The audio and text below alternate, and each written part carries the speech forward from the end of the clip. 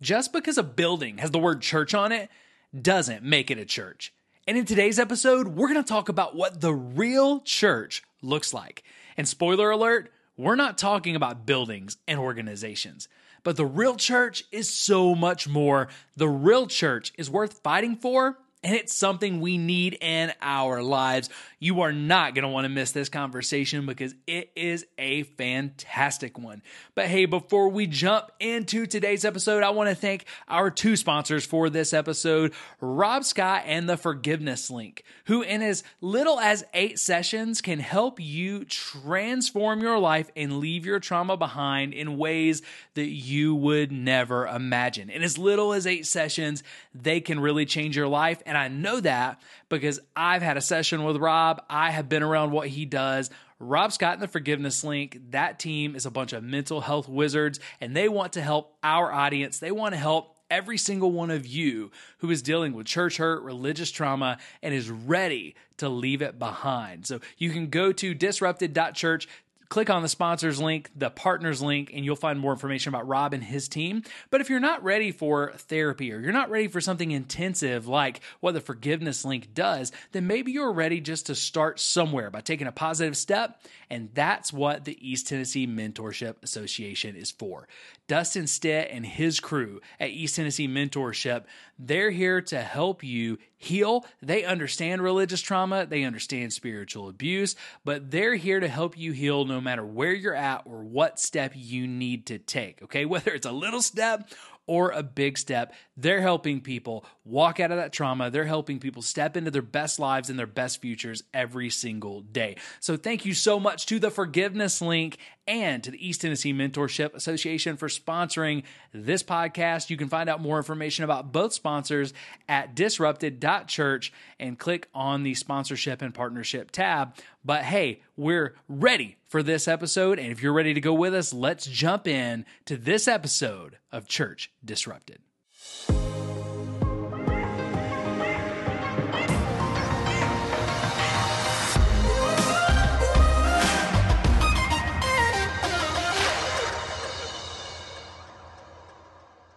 All right, guys, welcome back to Church Disrupted.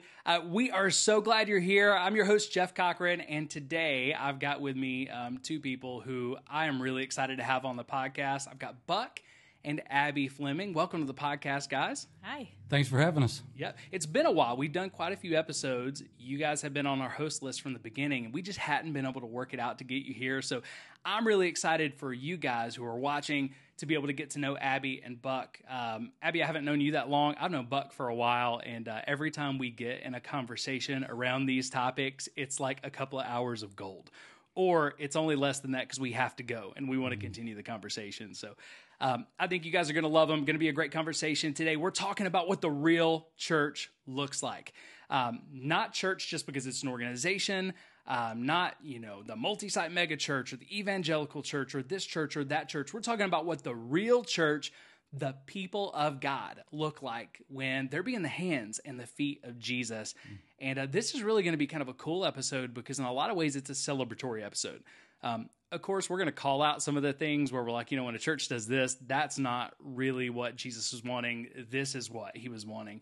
But this is going to be an episode where we call out less people, and instead, we're looking more to celebrate the real church where it happens. And man, we want to see more people step up and just look like Jesus, act like Jesus. Because even with the hurt that I've experienced from the church and, over almost 2 decades of ministry, we've had some really bad church hurt, in the last year. But even with that, our ties to the church, the way the church has shown up for us, that's only grown. That's only gotten better, but it's been less the organization of the church and more just the people, the body, the living organism. So we're talking about that today, what the real church looks like. I think you're going to love this episode.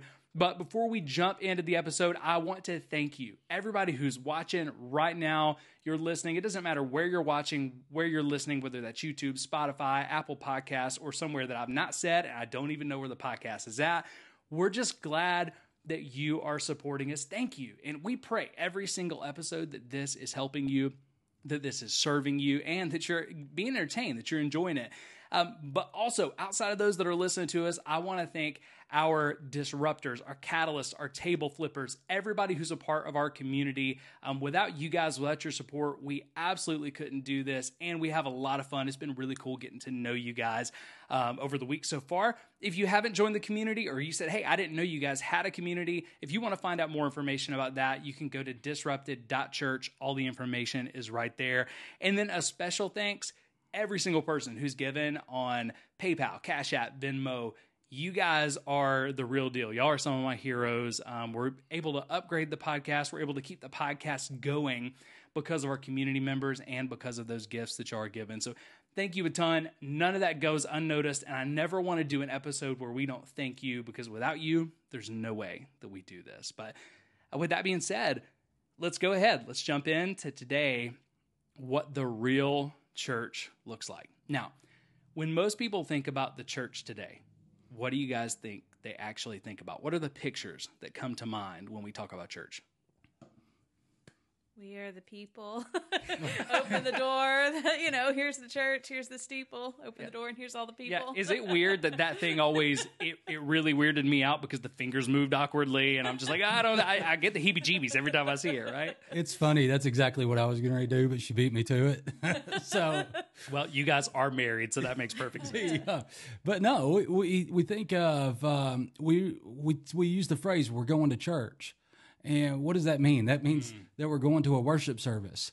So it's to not, a building. or to a building. It could be for something else. Yeah. Yeah. So it's so we either think of the building, or a lot of times we just think of the service, and that's what we think of. The dangerous part about that is if we think about a building, or we think about a specific building, then we've relegated church to being a place, which is super dangerous.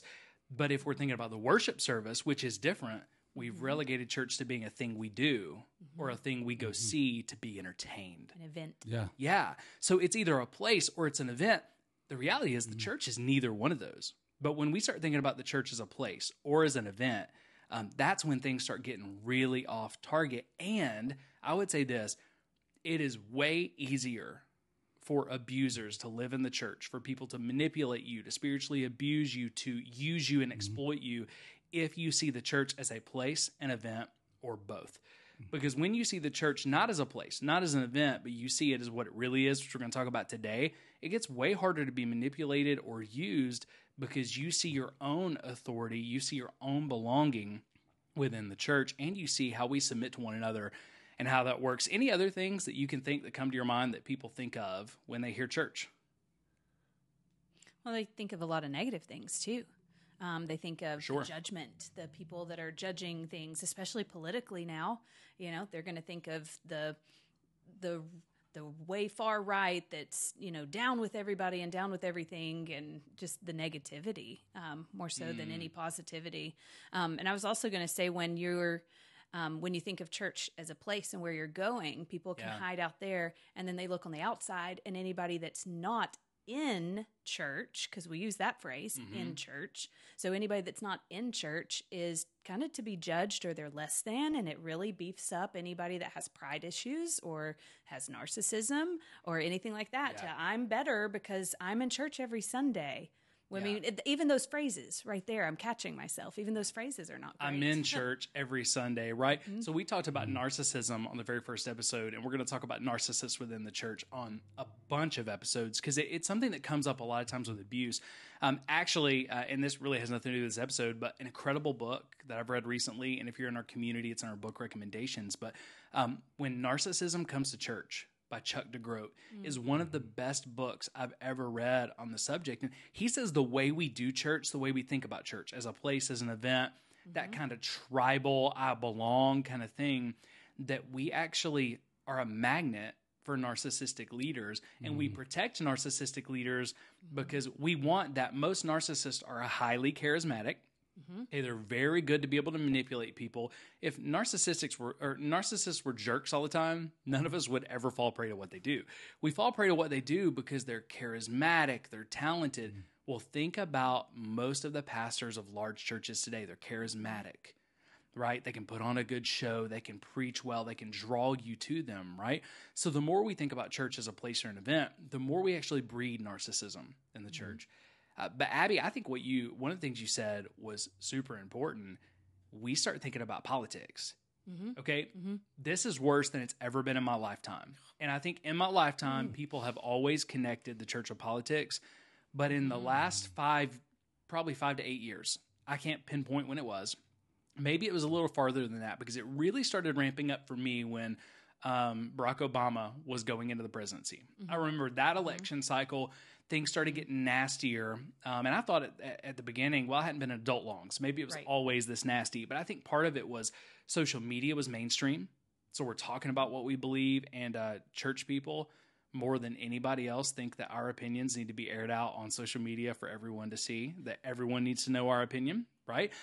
Even though I don't think anyone's ever changed a big stance in their life over Facebook or Twitter or Instagram, because spoiler alert, those sites, social media is only showing you people who agree with you. They show you people you disagree with only enough to start an argument, and then fill your feed with people you agree with. So we're not getting better. We're getting dumber as we argue on social media. But most people today, over the last 8 to 12 years, this has changed so much. Most people today can't think about the evangelical church without thinking about Republicans. And they can't think about the mainline church without thinking about liberals.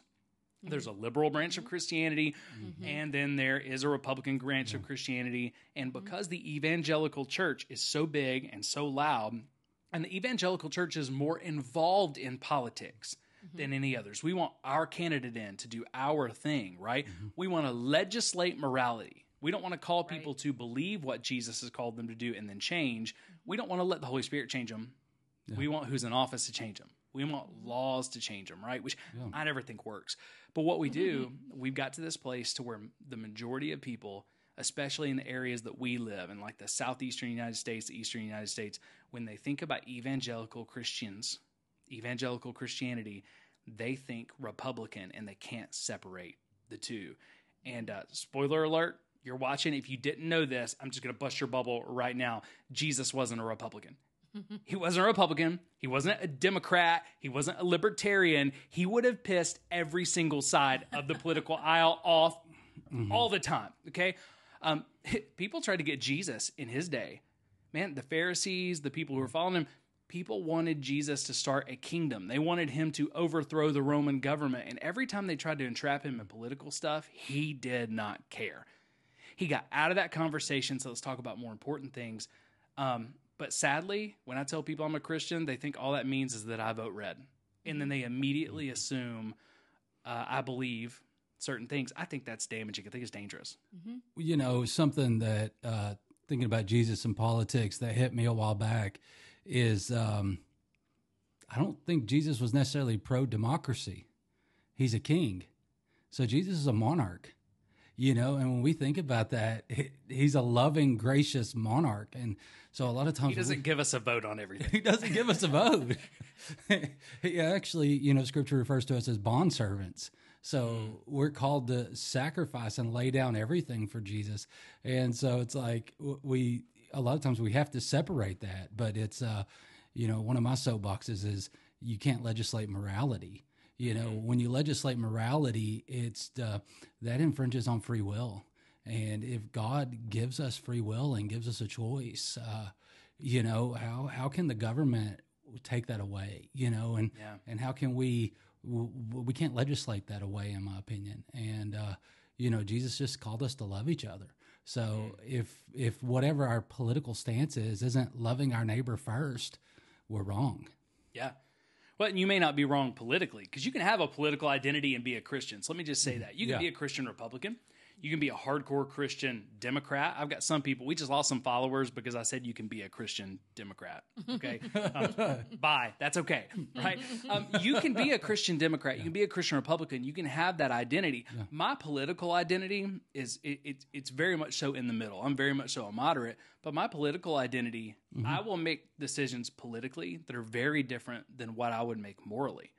But the difference is moral decisions and kingdom decisions apply to me because I'm a kingdom person, right? First. Yeah. They don't apply to other Americans who aren't kingdom people first, Yeah. right? So there are times where I would say, hey, I think the right thing to do politically would be X, but the thing I have to do in my life is different. That's Z. So I got to go a different way. So you can have a political identity. That's totally okay. Yeah. But when our political identity gets bigger than our Christian identity, or our political identity gets so tied to our kingdom identity that we can't separate the two, or that other people can't separate the two, then there's a problem. But we also got to think about this. We want, as evangelical Christians, we tend to want everybody to act the way that we do, believe the way that we do. We want everybody to come to Jesus. And if you're listening to this right now, people are probably thinking, isn't that a good thing, Jeff? We want everybody to come to Jesus, as many people to come to Jesus as possible. I would actually say it's not a good thing. It is not a good thing that everybody comes to Jesus. And here's why. That's not what God expects. So, right, when you think about Revelation, you think about the fact that all of Revelation, this book of prophecy, is saying that God is continually merciful. He gives people more and more chances until the full number of people who have been saved. But he knows not everyone is going to bend their knee to him and call him king.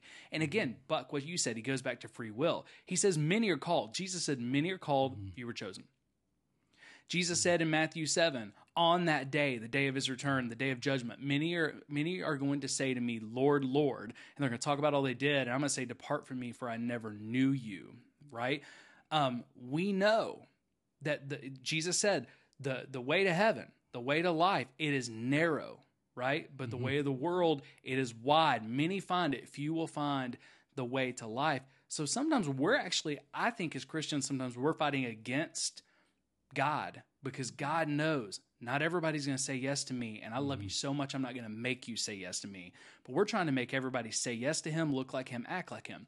Now, if everybody's not going to say yes to him, what business do I have expecting people who don't know Jesus and don't believe in Jesus to act like they believe in Jesus? Zero. There's no way.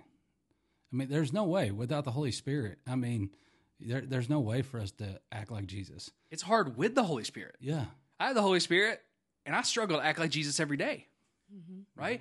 But think about this. In 1 Corinthians, when Paul is dealing with the guy who was sleeping with a stepmom, and he's talking about church discipline and how to deal with that, he said it's our job to judge those inside the church, inside the body, not the building, right? He said we don't judge those outside the church, right? But what do Christians do? Again, because people think about that politics thing, that Christians and far right, Christians and being a Republican are the same thing. We have a whole lot of Christians in churches that are spending their time, spending tithe dollars, protesting pride rallies. Why would I be protesting pride rallies? Now, look, I'm not telling you what you need to believe when it comes to that. What I am saying is we don't judge people. Paul said it's not our spot. It's not our place to judge people outside the church. So if I've got non-Christians who are marching in a pride rally, why am I out there trying to judge them and change their mind? Wouldn't I actually be better off to befriend some of them and build a relationship with them and pray with them and love them like Jesus? Like there are some churches that will say, we don't believe that it's God's best for you. We don't believe in gay marriage. We believe homosexuality is a sin, yet instead of picketing those things, they're out there with water. Yeah. And giving people who are marching in pride parades cold water, giving them free food, which looks more like Jesus. I think Jesus would have been giving out the water, right? But again, we're going to have people who disagree. This podcast is probably, it's going to separate the wheat from the chaff, like who is really with us and who is not. But hey, if you disagree, we can totally disagree politically, but we're not going to shy away from politics. We're never going to tell you what we believe or how we vote as a podcast. First of all, because none of us vote the same. My wife and I don't even agree on how we vote half the time, right? But we're not going to be scared to talk about politics, not how you should vote, but how it intersects with the kingdom. Because politics have been used as a tool of abuse and as a tool of manipulation, right? So I want to see a world. The real church, you don't know. When you're thinking about the real church, you don't even know how they vote. And you know that they don't care how you vote because that's not what they're about. They're about kingdom rule. They're about what we're called to as kingdom people. So, again, if you've been hurt by a church because of politics and they've used politics to manipulate you, or you've been hurt by things that have been said from stage about politics, I'm so sorry. Jesus is not interested in our American political realm. Jesus is interested in your heart. Jesus is interested in loving people and transforming people through love. So again, keep your identity in politics. That go vote. That's awesome. But we need to be known as kingdom people to a much greater degree than we are political people. Yeah. And the real church looks like Jesus, not a political party. I agree. There's a movie that I love called Lord Save Us from Your Followers. Is it Save Us from Your Followers or Save Us from Your People? That sounds spicy. It's great. You would love it. Is that a documentary? Yeah. Yeah. And at the very end, spoiler, because this is like the climax in my opinion, he goes to a pride rally and he sets up a confession booth. It looks like a Catholic confession booth. And he just gets in there and sits and waits for people to come in. And when he comes in, or when people come in, it wasn't so they could confess to him. It's so he could confess the sins of the church to them and apologize. And the response, I'm getting chills. I think you are too. But the response is just, it's love. And people, you can see the amount of church hurt that people have had from people acting like what we think is, what people think is the church, which is condemning and judgmental, and you need to look like us, and we're here to convert you. And that's what we think of as also when we think about the church is we're here, especially evangelical. We're taught, go make disciples, which that is a great thing, but we go about it the wrong way. And we think that just means bringing people into the church building. So anyway, the country club.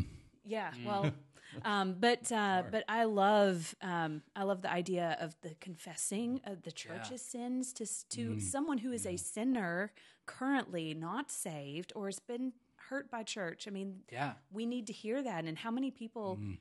How can the church apologize to these people? I mean, I think that's what part of this is for, right? Is saying, I'm sorry that we as a church have not been acting like the real church. And we've gotten involved in this, showing up to the building, doing the thing, and going home and eating Sunday supper. And we treat people like they're projects, like there's something to be Preach fixed. that, Buck. Like when we see people outside the church, like we want to fix them. Like you're not as moral as me, or you're this or that is what the church does. Doesn't it make you want to be friends with someone and want to get in a relationship with them when you know all they want to do is fix what's wrong with you? Isn't that just awesome? That's why I got married. Don't get yourself in trouble on the podcast. I scooted away. But if we want help, we're going to seek it out ourselves. We're going to find who we want. And it's a little invasive for somebody to come in thinking they have all the answers to fix me as a person. And that's the way the outside looks at the church, because that's the way we're acting. That we think we have all the answers. We're going to try to fix them. And I think this is true. So I'm about to say a phrase that I think is true, but it's been misused and abused so much that I hate the phrase, and I think we need to retire it from church. Okay. Again, it's good. It's true in a lot of ways. It's been abused by so many people. I don't want to be associated with it. Jesus loves you exactly as you are, but he loves you too much to leave you that way. Now, there is a lot of truth there, but that immediately, so here's what happens. Psychologists will tell you the moment you say but, everything you just said was negated. So I've been trying to learn this, and this isn't just for me.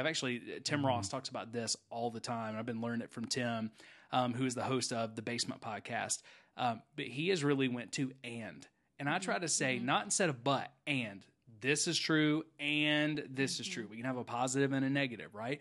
So when we say Jesus loves you exactly as you are, that is true. He does. He went to the cross. My understanding of theology, he went to the cross for you, seeing all of your sin. You don't have to do anything for him to extend the hand of love, for him to extend that invitation, right? Now, he loves you exactly the way you are. But the moment you say but, what we're communicating is everything I just said doesn't matter. So Jesus loving you how you are doesn't matter. But now I'm communicating the next thing on the other side of the but is all that matters. He loves you too much to let you stay that way. Now, theologically, that is true. We should get better. Our lives should get better. We should change and be transformed when we come into a relationship with Jesus. But one, it's way slow. It is wicked slow. Maybe not for everybody. For me, it was wicked slow. Yeah. Like I transformed overnight, but there's stuff it took me 10 years ago. There's stuff I didn't know was a sin that today I'm convicted about, right? There's stuff I was convicted about at that point that God's given me freedom over now, right? So as we grow, it takes a while. So one thing is that phrase makes it feel like I should change overnight, okay? Two, we like to use that phrase to pick on something specific to change next. Yeah. And God rarely changes the thing that bothers us most when he saves us. And I remember, I was a student pastor for a really long time. I remember being a student pastor at a 220-year-old traditional Southern Baptist church. Okay. And we had kids who would come from a pretty rough neighborhood who would come to be a part of our youth ministry. And I remember one, he hadn't been saved for too long at all, probably like 3 or 4 weeks. And we had like a lock-in and game night. And I can't remember what we were doing. We did something that surprised him so much that, he was just having a blast. I'm like, dude, are you having a good time? And I was so excited because this kid is enjoying church and he doesn't look like a church kid. Hey man, are you having a good time? And he stops, he goes, yeah, this place is effing awesome. And he didn't say effing. He just straight up F-bomb. And I've got some kids, I've got some adults looking at me like, what are you going to do? What are you going to do? And what I did, I high-fived him. I said, this place is effing awesome. Right? And then I had to take people across to the side and I'm like, hey, we're not telling him that's okay. But that's the way he talks. And you know what? God is not trying to change the way he talks immediately. He's just changing his heart. And eventually he'll be convicted about the way he talks. Eventually he'll learn some of those things. And we may not agree on what's a cuss word and what's not. Christians, we don't agree, but we act like everybody else agrees with us. But his heart was changed. And this, I think the Father smiled. I think God smiled in heaven when he said, this is effing awesome. And you know what? I think God was going, yeah, it is. Right? Now, I'm not saying that God cusses, okay? So some of y'all is going to mess with your minds. I'm not saying that God cusses, but I think that sometimes we get bothered over stuff that doesn't bother God. And the thing is, and to that point is, behavior follows belief. And so like in the church, so much of the time, when a new person comes into the church and we tell them if you behave correctly, and then you believe correctly, then you can belong. But, which is backwards because we should let people come in and they should have a sense of belonging, like they can be there. And then the belonging will lead to belief. And then that belief will lead to right behavior. But I would even say transformation more than right behavior. And the behavior, but it's the, sticking with the bees there. Yeah. So that's a little Christianese. That's like church alliteration. So yeah. Well, come on. That's I was trying to stay away from the word that one. alliteration. Come on, Jeff. Yeah, remember, no Christianese easy answers. So, but no, but it is. It's we're transformed by love, and we're as a church, so much of the time we don't just love people freely. And so I was a youth leader at a church here in Knoxville. Was it effing awesome? There were times that were effing awesome, but but we did a church camp and man, we worked so hard to raise a ton of money. And I'm not sure how much of the story I can share, but so we just don't use names. And we took these kids to this church and so we took some inner city kids, and those kids were pretty effing awesome. And but we get there, and it was just too much for the country club people to accept the people that. And so I've never been around such a divisive spirit. I mean, and the whole weekend ended up being a battle, but it wasn't, and the kids that weren't, culturally Christian and didn't have the right behavior, they weren't the problem. I mean, they did some problems. They did some things that definitely they shouldn't have done. But at the end of the day, the biggest problem were some of the parents. Like one of the parents intentionally tried to get Abby and mad at each other and tried to get us at each other's throats as a way to divide and conquer. And so I've seen some absolutely crazy stuff. But you know what? That weekend, I think we had 4 or 5 kids come to Christ. I mean, it was just a powerful weekend, and the love of God showed up. in They were spite. being changed the way that God cares about them being changed. Yeah. But they weren't being changed the way the parents or the people wanted them to change. Yeah. At least not fast enough. Yeah, their behavior wasn't right. So I mean, but how can we expect that? That they weren't raised in the country club, and they were raised on the streets. I mean, and these were really street kids. They were rough. Yeah. And So it comes back to that same question. How can we expect, and why would we expect people who don't know Jesus and don't believe in Jesus to act like they do? I mean, there is no expectation, but the truth is, I think that weekend I saw more Jesus in the kids from the community than I did in the country club people, because I saw Pharisees in the country club people. And just to clarify, I like to be his translator because sometimes he just needs it. But country club meaning the church, like the people that were members of the church. Yeah, Country Just to club clarify. mindset. Yeah. the country, but that's one of the things that happens when we think about the church as the four walls or the service, is it builds an exclusivity that I don't believe Jesus ever intended. Like it's an exclusive attitude, and we hear Christianity and the faith described as exclusive by people outside the church all the time, but Jesus is inclusive. Jesus is. It's really, to me, it's the most inclusive faith. Some of our favorite stories in Scripture was Jesus including someone who shouldn't have been included. Yeah. Right? So you got the Only woman when with we the issue. identify with that person. Yeah. Not with somebody else identifies with that person. Well, that's a totally different thing. So, like the woman with the issue of blood, that was someone who shouldn't have been able to touch Jesus because she was unclean. The lepers who were unclean, who were healed, they were unclean. We look at the Gentile woman who even Jesus said, "I came for the lost sheep of Israel," and she says, "Even the dogs get to eat the crumbs that come from the master's table." And then he heals her. You're talking about the Roman centurion.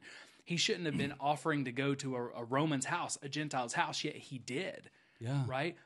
You got the woman who's caught in the act of adultery. You've got the Samaritan woman. You've got Mary Magdalene, right? You've got all of these things. You've got when Jesus goes in to Lazarus, who was buried, and a good Jewish man would have never went near a dead body, right? Mm-hmm. You've got time after time after time where Jesus was around people that the Christians at the time, per se, the believers at the time, because there were no Christians, there were no believers, but the good Jews at the time would have said he should have never been around, and he was always inclusive toward them. Who did he exclude? He excluded the Pharisees, the ones that thought they knew better. And Jesus didn't expect everybody to be perfect. So you think about, you said a minute ago, Buck, and I think this is powerful. There's a couple of things I want to hit on. I want to hit on the cultural Christianity and the exclusive nature of the church. So you said those kids, of course, they did some things that were wrong. They weren't cultural Christians, right? Okay, Jesus was not a cultural Christian.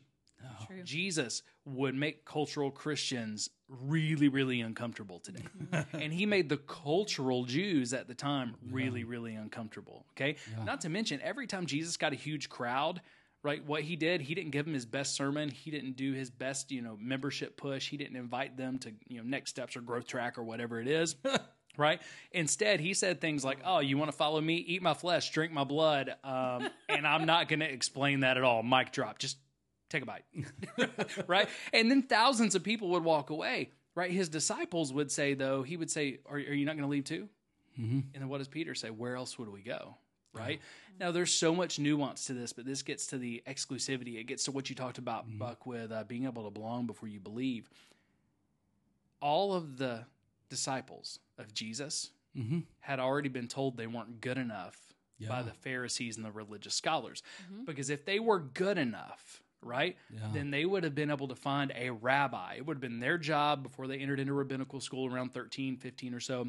They would have had to have found a rabbi who was willing to take them. Every rabbi told them no. Every rabbi said, you're not worth it. So what do you do if you can't find a rabbi to take you? You have to find someone else to disciple you. Okay, so let's think about Peter, James, and John. You got James and John are brothers, son of Zebedee, and then you got Peter who's working with them. That means that for James and John, they couldn't find likely anyone else who would disciple them or apprentice them in a career or a skill outside of their daddy. Super wanted. Only my dad would take me. Then Peter's hanging out with his friends, because when you were discipled by someone, you lived with them. You did life with them. You were with them all the time, right? Now, Beyond that, we know that within the years that Peter was following Jesus, he was married. My guess is he was married before he started following Jesus, because the way that Jesus lived and the way that they followed him, I think that would have been a really bad time to get married. Probably wouldn't have worked, right? Yeah. Most Jewish men, they didn't get married until they'd went and prepared a place and they had finished their apprenticeship and they were now a master in whatever the trade was themselves. Which means that Peter was likely, let's just extrapolate this out, he was likely not only having to be, he was told no by the Pharisees, he was told no by the religious scholars that he wasn't good enough. He's working as a fisherman with his friends, right? And their dad, plus him and his wife, and if they've got kids, are all living right there with his friends and their dad and mom, or right next to them, because that's how apprenticeship worked. That's how discipleship worked in that day, right? So when Jesus comes up on Peter, James, and John, he comes up on a bunch of nobodies who feel washed out, who society is totally overlooking. And what did he say? He didn't say, I've got some questions for you. I need you to tell me, how do you vote? How do you believe? What are your theological non-negotiables? And if we agree, then I'll take you.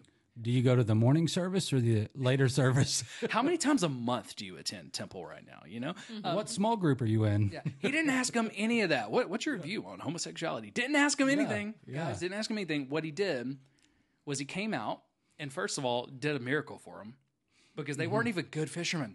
they couldn't even catch anything, man. He does a miracle. They catch fish, and then he goes, "Hey, you know who I am? I'm up and coming, self-proclaimed rabbi. Every other rabbi, every other person has told you you're not good enough. They've told you you won't amount to anything. Why don't you come follow me, and I'll make you fishers of men? Why don't you come be my disciple, and I'll make you fishers of men?" And he turned their entire view of God on its head when he said, you don't have to talk me into taking you. I want you to follow me. But here's what Jesus never asked. He never explained, I'm the Son of God. I'm about to die for the sins of the world on the cross, and I need you to walk with me for 3 years and help me prepare. I need you to do this. No, he didn't explain anything. He simply said, come and follow me. They were allowed to follow and belong well before they believed. It was much later when Jesus said, Peter, who do you say that I am? Yeah. You're the Christ. I mean, probably close to 3 years later. Yeah. I mean, and that's the thing. And I think that's one of the things that we get so wrong is we think of discipleship as this process of sanctification. So we start like, okay, now that you believe, you can come into our group and we'll start discipling you. Yeah. But what discipling someone really is, it starts with wherever they are, you know, and the phrase come as you are is so overused now, but it's like we start discipling and we meet people wherever we are. Don't come as you are. Just come. Just come. Yeah. Like there's no as you are. There's no get better. Just come. Yeah. Yeah. That's all Jesus asked them to do. I don't want to get too far down the discipleship trail because you and I, Buck, we can talk about that really well. That would be a great conversation. But that's another podcast. So I want to save it because that's a podcast I want you to be on. We're going to talk about later. I've spent the last 3 years of my life studying discipleship and out of discipleship and what Jewish men and women would have heard about discipleship. And when you do that and you reread the Great Commission, it breaks our theology in half. Okay, so just spoiler alert, that one's going to come when you see that episode on discipleship. It is going to change the way you view much of the New Testament, right? Yeah. In a really, really cool way. But Jesus allowed all of the disciples, he did the same thing with Matthew, he did the same with everything we know. He called them without asking them to change at all. Okay, he just showed them what was right, and he allowed them to be disciples of his before they were believers of his, which means you can be a disciple of Jesus before you can be a believer of Jesus. And the church would say there's no way you can be a disciple before you're a believer. You got to believe first. No. We need to do life on life with you, and many people are going to believe in Jesus because they've seen Jesus in us as we've done life together, right? So you can be a disciple before you believe. So you talk about that exclusivity, though. Right, the country club exclusivity. Let's go back to the church. Most people think of the church as a building, a place, or an event, right? How many times have you heard, well, at my church, I go to my church, or at my church, we do it this way? I saw somebody on Facebook the other day. They literally responded to someone's, comment about people, someone had posted something about, churches doing stuff that wasn't biblical, which, just go out on Facebook. That's the place you need to lead. Now, there's a time and a place to go public with stuff. That's not where we lead. We don't start at Facebook. We try to have conversations with people. That's where we're going, okay? Now, and I'm saying that as someone who's called out people hardcore on Facebook. So now, Guilty. yeah, but someone posts something like that, and then this other person responds, well, at my church, we only preach the true Bible. Like, they want claps. And I'm sitting there going, at your church, you don't have a church. You are a church. Yeah, yeah. Right? We don't have different churches. So first of all, at the whole my church, I'm like, all right, we're not on the same page, lady. Second thing, right? I'm looking at it, and you only preach the true Bible. What does that mean to you? Because what that means to me, if you only preach the true Bible, is that you only preach out of the earliest manuscripts that we have in the original language, which is Greek, it's Hebrew, it's Aramaic, right? Now, I can read those. I don't know that you can. I'm just looking at your profile picture. I'm looking at, the stuff. I'm just guessing. Okay, I'm making a judgment that you probably can't understand those. But other people would say, someone else would look at it and they'd go, we only teach the true Bible. I've got a book on that bookshelf behind you. It's called The Sect, the New Sect of King James Onlyism. Yeah. Because there are some people who would say the only true Bible is the 1611 authorized version by King James. Because, of course, the only true Bible is authorized by a human king who is a crappy king at that. Right? Yeah. Who literally asked translators. He authorized his own version so that translators would translate things his way for his political benefit, and they translated much of it from the Latin Vulgate, not the original languages. So let's not get started on that, but let's just say the true Bible is not the 1611 authorized King James. And if you think it is, I'm not sure how you've lasted on the podcast this long, but just it's not, right? But now, I didn't respond to her at all, but here's what I was thinking, guys. My church only does X. We get into this exclusive us versus them. It's not just us versus those worldly people who don't believe. It's not just us versus the sinners. It's us versus the church down the street who has a different interpretation of the Bible. Right. They have the evidence, the same evidence of the same Holy Spirit, yet because they interpreted something differently, we think they're the enemy. Because my church is the best. You have megachurch pastors who will say, oh, there's tons of good churches. And then behind the scenes with their staff, they're talking about how special their church is. Well, yeah, there's lots of good churches, but look at what God's doing through us, right? That us versus them exclusive mentality is only keeping us fighting against people outside the church. We're fighting against each other because there are people right now who are probably commenting somewhere on social media. They don't think I'm a believer because I've said things like jackass and douchebag on this podcast, or because I said something I didn't agree with, or today there are people who don't think I'm a believer because I said you don't have to be a Republican to be a Christian, right? I think that us versus them with each other is really hurting the church. Yeah, and I mean, and so even having been in ministry, the thing that used to always get me is we'd want to do a community event, or we'd want to go out and do an outreach, and you'd go to other churches in the community that were trying to reach the same people, and no other church. It seemed like it was so hard to get any other church to do or to join you in anything. And nobody wants to work together. Nobody wants to work together. Or a church would bring something to us, and then the board that we answered to a lot of times didn't want to join with another church. We're like, what's their doctrine? Or, it's all about who's going to get glory. And at the end of the day, it's like, we want Jesus to be the one to get the glory. It doesn't matter if the church's name or what name, First Self-Righteous Church is on the sign that's putting on this event. Who cares? If churches had to name themselves the way that people in the community would describe them, we'd have some really jacked up church names, right?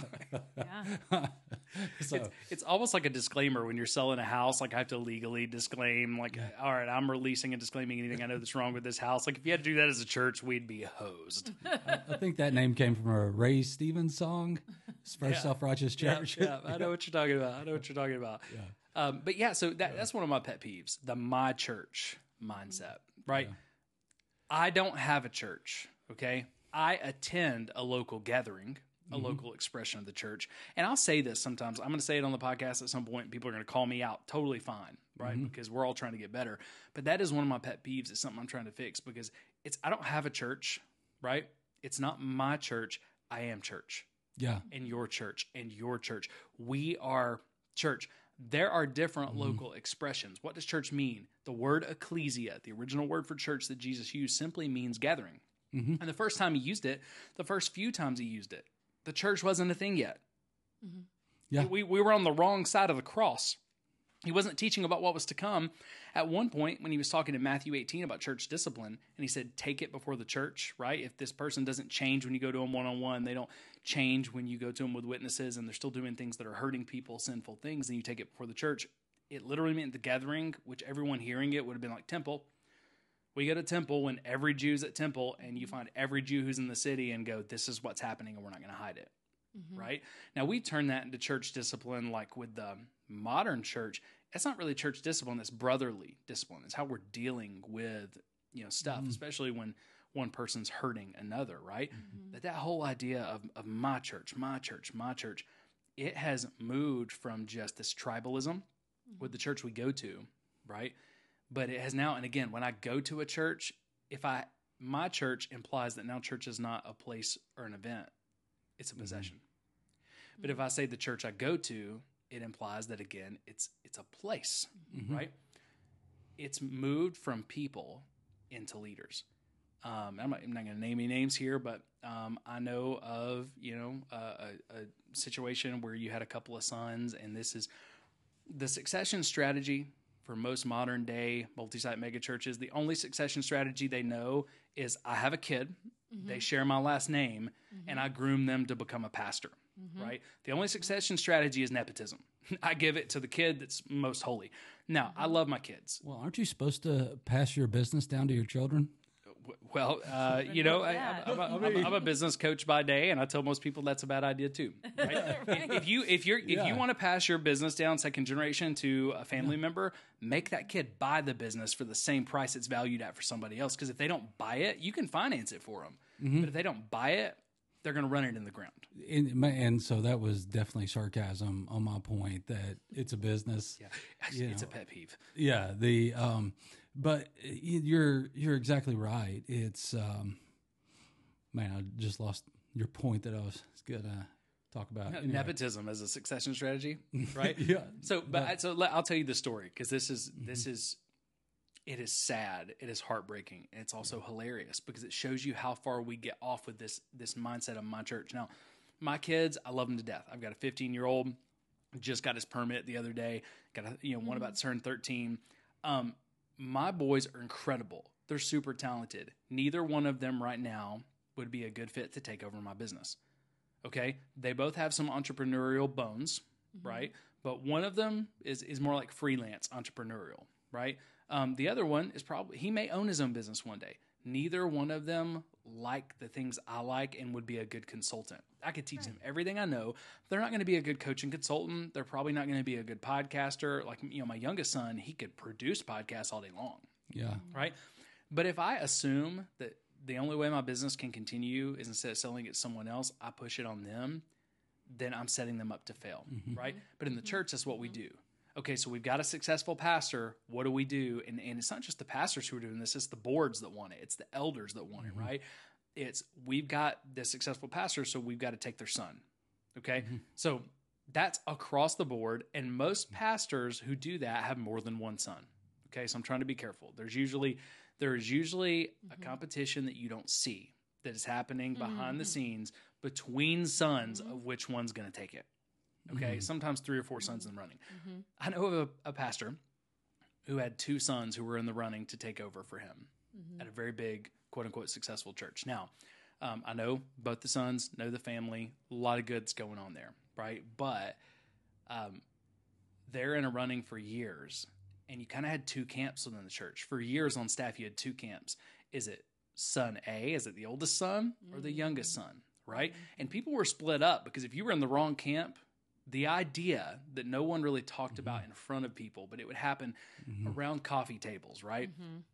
If you're in the wrong camp, then you're screwed when this gets announced. You will not be on staff long, right? Now, I was pretty sure I had the right camp. I was on staff at the time. I was in the right camp. But the whole deal was everything that was done was a test for who was going to be the next senior pastor. So the decision gets made, and I'll never forget, we're in a big staff meeting with everybody, from a bunch of different churches and stuff, right? A bunch of different campuses and ministries.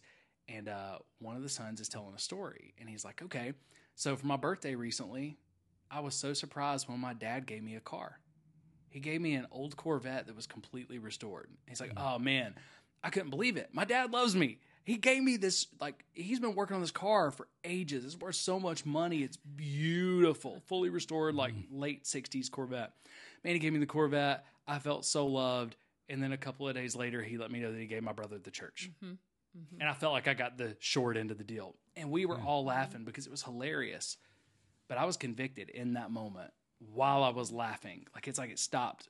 And the Holy Spirit just said, Jeff, they look at the church as something that can be given. It's like a car. It's something you can win. It's a possession. It's something you can buy. And again, just like Buck, you were talking about, passing down your family business, we treat it like it's a business. The church is not your possession. Pastors, the church is not your possession. The church is not your business. And we have no business just passing it down to our kids, right? Now, if you're the son of a pastor and you're watching this and you're like, no, I succeeded. And I know good people who succeeded their dads and they should have, right? Here's all I'm saying, okay? I'm not saying this is always bad. I'm not saying throw out the baby with the bathwater. What I'm saying, church leaders, elders, pastors, everybody who's listening, it should never be our first thought, which son. Now, if the son of your pastor or the daughter of your pastor, depending on your theological persuasion, is the best fit for being the next senior pastor of this church, make them go somewhere else and succeed and submit somewhere else. Let them show they can lead somewhere else outside of that family atmosphere where they're going to be protected, that bubble where they're going to be protected. Because if they can't actually succeed and do the job and lead somewhere else, if they can't win people over without their last name, they're not ready to be the senior pastor, right? And I actually think, I don't get mad at people doing that. I actually get heartbroken because there's so many men right now, especially men, who are carrying the weight of something they were never called to because it was expected because of their last name, right? But that goes back to, if the church is a place, then it can easily become a possession. And if it's a possession, it can become something I can have or buy or sell like a business. And when we start treating it like a business, the people are expendable. And even thinking about a church from a position of a congregant, not as a minister now, I don't possess the church possesses me. Like when I think of myself as the bride of Christ and part of, the body of Christ, I'm possessed by that. It's not something that I get to own, that I get to control. It's something that's part of me that I live out. I would even say you're not possessed by that. You're possessed by the Holy Ghost. Well, you're possessed by the Holy Spirit, which is like the sinews and tendons holding all pieces of the body together. Yeah. Well, yeah. But I mean, I'm just inverting it, but it's, I really just want to say Holy Ghost, possessed by the Holy Ghost, because it's fun. You've been reading that KJV, haven't you? Yeah. Well, that's the only thing I read. It's the only true Bible, apparently. 7 times purified. King Jimmy was like the second coming of Jesus, apparently. If you didn't know. Yeah. Oh, yeah. Let's not get started. But so we talked about what the church is not, right? Yeah. And it's what most of what we think about as the church today is not what the church is. But let's talk about what the church is, because you just brought that up, Buck. The church is not a place. The church is not an event we go to. The church is not a possession we can have. The church is not a business, because again, in a business, if things aren't working for you, you just get rid of people. You cut programs, you cut things. Everything's expendable in a business because you're going after profit. Nobody's expendable in the church, because what we're supposed to present back to Jesus is what we did in the body, and what pastors are supposed to present to Jesus are the sheep that God gave you. You can have extra sheep in the pen, but if you have extra sheep in the pen and Jesus comes back, think about this. Jesus comes back and he comes up to a pastor and he's judging his work, and the pastor says, Jesus, look at me. You gave me 20 sheep and I've got 10,000 sheep now. I've got 10,000 sheep. They're in multiple sheep pens. One sheep pen in multiple locations, right? There are multiple sheep pens. I've got big sheep pens. I've got small sheep pens. We got LED walls at some of our sheep pens, right? So we've got sheep everywhere. We've got 10,000 sheep. There's a sheep. There's a sheep. Yeah, 10,000 sheep of all kinds. Are you proud? Are you happy? Are you excited? Did I do good? And I think Jesus is going to look at him and he's going to say, hey, that's really good. I really, it's awesome about the 10,000 sheep. I just can't help but noticing the 20 that I left you with, None of them are here. Mm-hmm. Where are they at? Well, I don't know. Mm-hmm. They were hard to deal with. So I let them leave. Mm-hmm. Okay, well, I put you here to protect and feed my sheep. Mm-hmm. I gave you those 20, and you don't know where they're at. Let me tell you where they're at. 7 of them got eaten by wolves because when they left the sheep pen, they didn't know the difference, right? Let me see. Another 5 of them, they were so lost, they spent the rest of their life thinking they weren't even sheep. Mm-hmm. They were some sort of new wild animal because they didn't belong, because they didn't have a sheep pen, right? Others wandered into other sheep pens, and they're okay. They didn't die, but they're in sheep pens I never wanted them to be in, and it caused problems in other pens. You caused problems in other pens because you didn't take care of the sheep that I gave you. I appreciate the 10,000, but I never asked you to bring me 10,000 sheep. I asked you to care for the sheep that I gave you. And what about the sheep that got sacrificed on the pastor's altars of success? 100%. You know, I mean, because how many sheep are being sacrificed? I mean, you know, It's like we forgot that the Old Testament, like that that's over, that the new covenant, that we don't have to make sacrifices, because we're still sacrificing people every day. yeah. That's a pure spotless sheep right there. We're gonna go ahead and put that one on my altar right there. Well, it's Yeah. the pure and spotless ones that cause the problems anyway. They're the ones with the new Oh, ideas. that's They're the good. ones that have the heart of God, that can see sometimes when everybody else is caught up in the business of church. Yeah. Mm-hmm. And those are the ones we don't really want to hear from, because they upset the apple cart. They turn the tables like Jesus does and say, whoa, whoa, whoa, why are we doing this over here? This has nothing to do with Jesus. Yeah.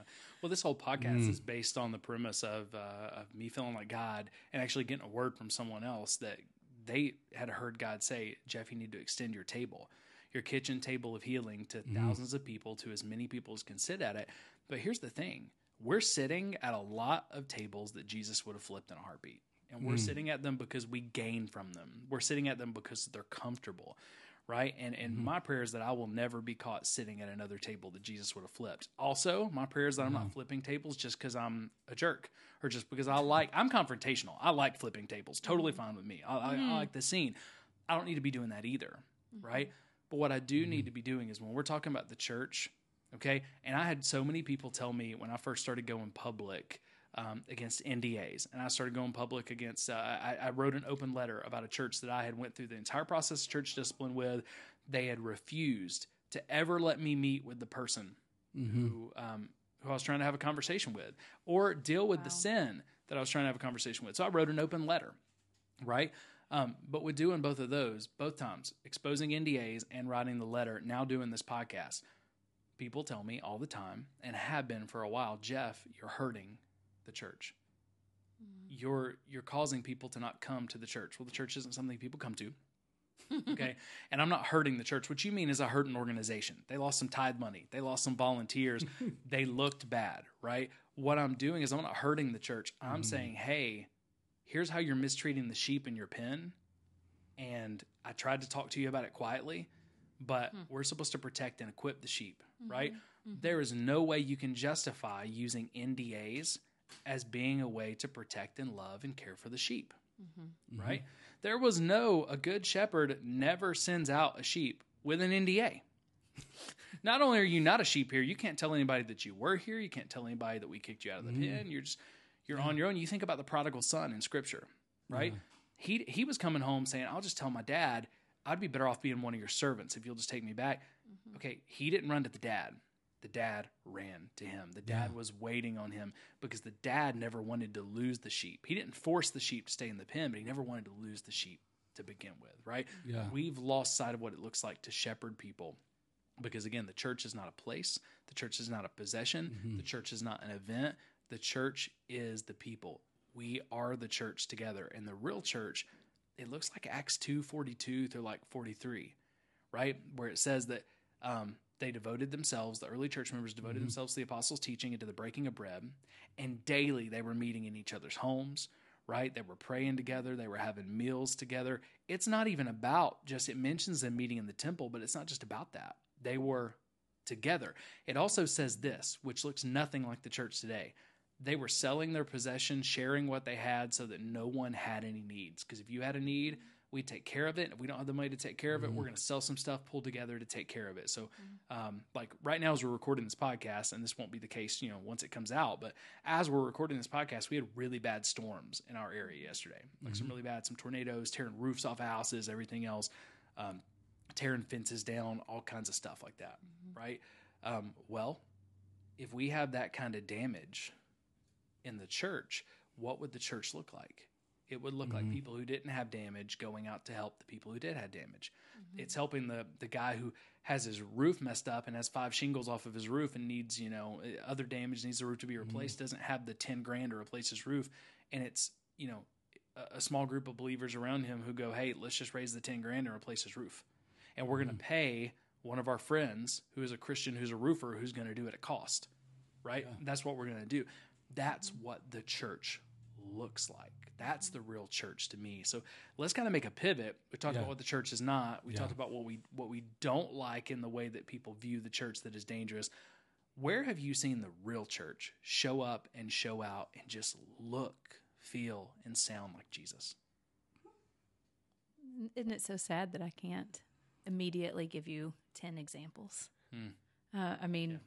I had to prepare, and it took me like 30 minutes of thinking about it, and then they started flowing, but it took a little while. Yeah. So I've got an example. We were part of this, you know where I'm going. We were part of this little church, it's a little country church, and I'm telling you, when you went to that church, you couldn't tell the difference between a homeless person and one of the congregants, and you go into that church and they were far from perfect,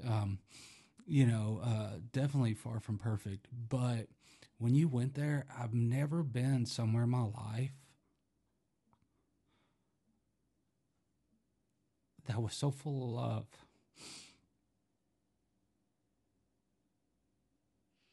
And I think to that point, when you do encounter the church, the real church, that you're encountering Christ, you're encountering the Holy Spirit, you're encountering everything. His presence comes with these people and these broken people that when you're there, you're in it together.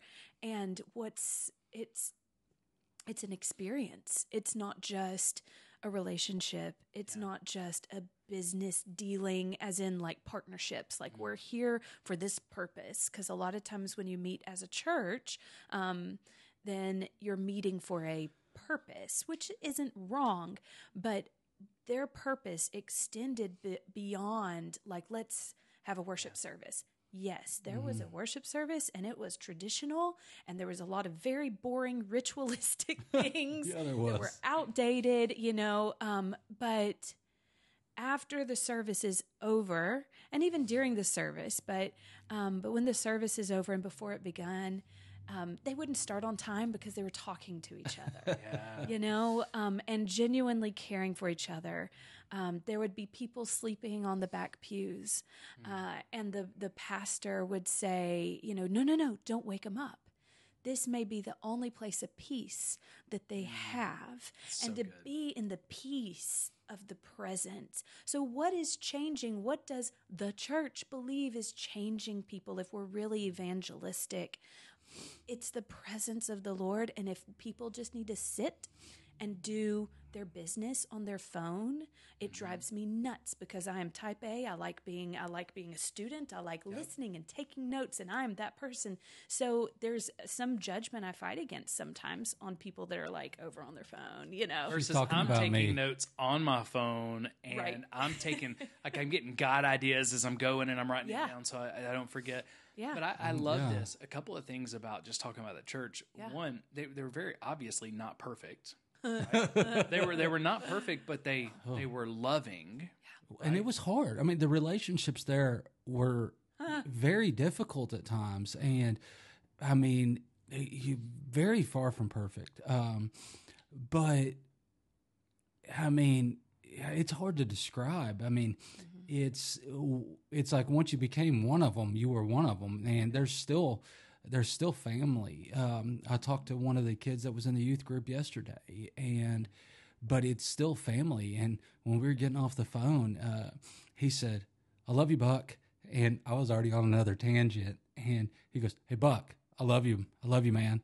And I'm like, "I love you too, man." Yeah. You know, and, but and when he says that he loves me, it's like, that's weird, you know, man to man. Like, "I love you, bro," you know, but it's like, but he I tell means guys it. I love them all the time. Yeah. Yeah. But I mean, he means it like wholeheartedly. And, but that was, I mean, as hard as it was, you know, as hard as those relationships were, the love was pure. And the And funny, they would meet each other's needs too, like you were talking about.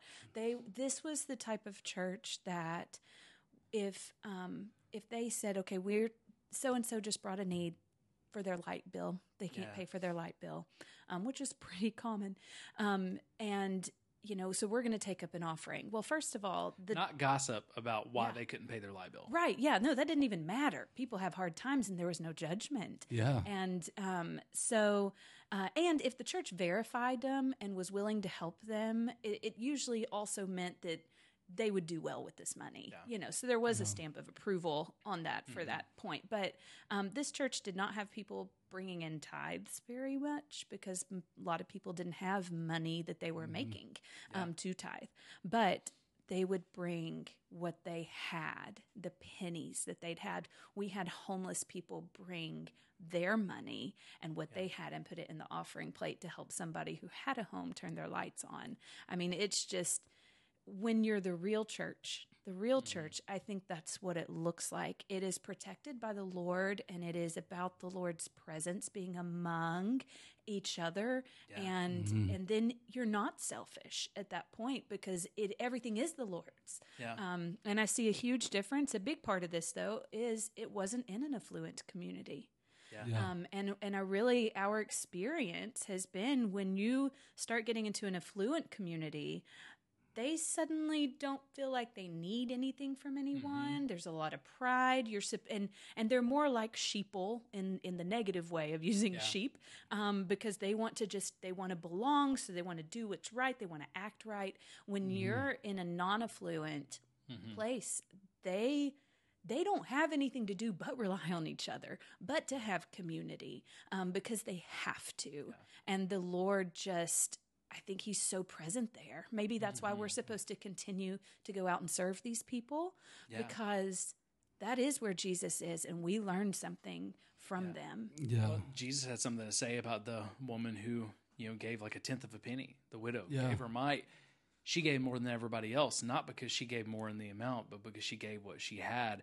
I believe that church, when they're people who didn't have much were giving for each other's needs, they gave a lot more than the ones who give 10% in the offering plate, give 5% offering, and then give to the above and beyond offering, whatever you call it, because there's like 2,000 names for them. But if you go to a big church, likely if you go to a big evangelical church, especially if it's multi-site, at least one time a year, they're asking for your money above and beyond for expansion, miracles, whatever. Building fund. So you're doing all those things. You can be given less than a person who didn't have much, was never even tithing, yet every time they heard of a need, they were given to it, right? And we're going to talk about, it's not that I don't believe in tithing. We're going to talk about that on a whole another episode, like I don't want to give the title away. It'll make people mad, and they won't be able to be surprised by it. But so I think that's a part of it. Yeah. But also, like when you guys talked about the church, here's what I noticed. Buck, as soon as you started talking about the church, you started tearing up like heavily. And then, so Abby takes over because you're kind of getting emotional, and then she starts tearing up. And then y'all are both tearing up, like eyes getting heavy, talking about this church. That's what the church is. We care for each other so much that I couldn't imagine as a Christian living life without my brothers and sisters. It would be like living life without my right arm, because we're the body of Christ. And if I don't have my brothers and sisters, it's like I've lost a limb. It's like I'm an amputee, right? Yeah. And I can't imagine that. And I'm going to have phantom pain because I'm still going to feel pain in that arm that I've lost, right? That's the way we should feel about the church. When you ask someone about the church, we should all tear up the way that you guys did and said, let me tell you about my brothers and sisters. But instead, because the church has become a place, an event, a political angle for many of us, then we get manipulated, we get hurt. And then when we get hurt and we get traumatized, when you think about the church, instead rage builds, and people say, I don't ever want any part of the church. Even people who still believe in Jesus, I don't ever want any part of the church. And what they're doing, like I say this as someone who's been deeply church hurt, if we deconstruct, but we don't reconstruct our faith, or if we keep our faith, but we leave the church entirely because we say, man, I got hurt there and I don't want to go back. I get that. That makes perfect sense. But when we do that, you'll have pain for the rest of your life like a phantom limb. Like, I don't have this arm anymore, yet I still feel it hurting, right? Because we were created for something better. So pastors, think about this. When people talk about your church, are they tearing up legitimately because the way they've been cared for, because the way that they're known, or are they telling people about the latest entertaining thing that you did? You know, Stage. and it was the reality, just more than anything, of the relationships. And the relationships, you know, not to be fake at all, or, you know, look back on it wistfully, or like the first love, you know, or romanticize it. That's the word I'm looking for. It was hard. The people that were hard, and they would say I was hard. You know, I mean, I was young, arrogant, new Christian. I was very difficult to deal with. We had all the answers, and we were there to help them or we to thought- fix them. We thought we were going to fix them. They were our project when we showed up. Like when we showed up, we looked at them as a project, and they got mad at us. And for some reason, God said, "No, that's where you're called to." And we just kept going. And you know, so it's you know, I think I hurt. You know, even in our church now, I hurt because I see so much opportunity to love people. Yeah. And people are too busy, you know, driving their kids around to soccer practice. But it's like everywhere you go, we live in a community, and we have community around us, and we see the same people every Sunday, but there's no real intimacy. And, you know, it's one of the things I feel like the Holy Spirit spoke to me a long time ago was, how can we claim to have intimacy with Christ when we don't have intimacy with his body? And so we're not creating true intimate relationships, and it's really difficult in the large country clubs. And you know, and I use that term for what it's worth, but it's real difficult to have true relationships and deep, meaningful relationships, and everybody's so busy, you know, in its busyness. I mean, there was a book Abby made me read a long time ago, and it was, if the devil can't make you bad, he'll make you busy. Yeah. And so busyness is like the biggest enemy of quality and intimacy. And we can just be so busy that we lose our life. Yeah. That book was Spiritual Disciplines by Richard Foster. I've got it on that bookshelf right there. It's a classic. Yeah, I was wondering if that was the actual name of it. Yeah, that book's By right the over there. way. It's on the bookshelf. That was seminary required reading. You know, I think when you talk about it, you mentioned a couple of times that the relationships weren't easy, and at times, you know, it was their fault, and at times it's very clear it was y'all's fault. Like you came in wanting to, you know, fix them like a project. Because the older I get, the less I trust people who always have answers. Which is why our podcast, one of kind of our general rules is we don't give easy Christianese answers. We would rather give you guidelines. We'd rather give you guiding principles than answers, because we're not even going to agree on the answers. But you said those relationships were hard at times, that you were rough and they were rough. Well, I think about it, and I've said this on the podcast before, but Scripture says, as iron sharpens iron, so one man sharpens another. You cannot sharpen iron without sparks. Not only sparks, how do you sharpen iron? You sharpen iron by literally grinding away old pieces so that what is remaining is sharp. You have two pieces that grind together, and they both lose something. It hurts. We've lost the ability for a lot of Christians to disagree with each other, to have discourse, even on places like Facebook, with each other around the kitchen table. We're only around people we feel like agree with us. And the moment you don't agree, now we're not friends. We've lost this ability, and we think every time there are sparks, every time that people disagree, that we're being divisive. And we'll go back and we're saying you're causing disunity in the church, right? Jesus said they'll know you by your love for one another. Jesus prayed for our unity, yet Jesus didn't always seek unity the way that we think that he would seek unity. he flipped tables. He caused sparks. He caused people to walk away for reasons. And he even said this. I love this. And this is another podcast episode we're going to do soon. We got some really cool theology episodes coming up. But we're going to talk about one where we talk about the tensions in Scripture. Yeah. Jesus said a lot about unity, and he prayed that we would be unified as the church. Yet he also said, do you think that I've come to bring unity? No, I've come to bring division.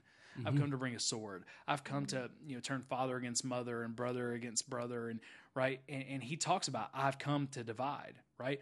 Both things are true. That Jesus prayed for unity, wants unity, seeks unity, and asks us to do the same. And at times he's called us to be divisive, and he divided. And we got to figure out how to hold those things together. But again, that's another podcast all to itself. I just say that to say sometimes the best Christian relationships and the best expressions of the church are when we're able to disagree vehemently and still love one another and learn in the process. Neither one of us should finish that disagreement staying the same, because we both lost something, but we've gained sharpness. We've gained clarity out of it.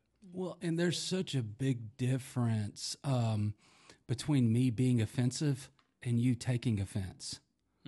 And so we so much of the time now we look at somebody or we hear somebody say something we don't agree with, and we think that person's being offensive. But the truth is that we're the ones taking offense at what someone says, whether it's politics, whether it's church speak, whatever it is. It's so when I get offended over something, it's my responsibility to first and foremost to look at myself and see why it offended me. And see why I got offended.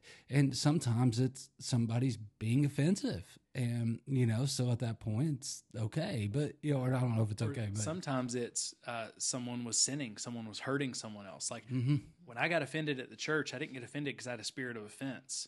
I got offended because what they were doing didn't look like Jesus and it was hurting people, right? I tested that first. But the only time we talk about offense in the church generally is when we're saying, hey, you're mad at us over something. You're trying to call us to the carpet over something. You're trying to correct something. Don't take up a spirit of offense. The church uses offense as a mute button to shut up people and to shut down people who are trying to bring concerns, when instead we should be talking about offense. We should be talking about, hey, how we can disagree. And it's okay. You can be offended in a moment and not stay in a spirit of offense, not stay offended at your brother. And we got some podcast hosts on this podcast that we could not agree less on some very serious things. And we'll argue and then we'll end and we'll laugh and just go agree to disagree, because we're not going to change each other's mind. Yet we love each other deeply, right? Yeah.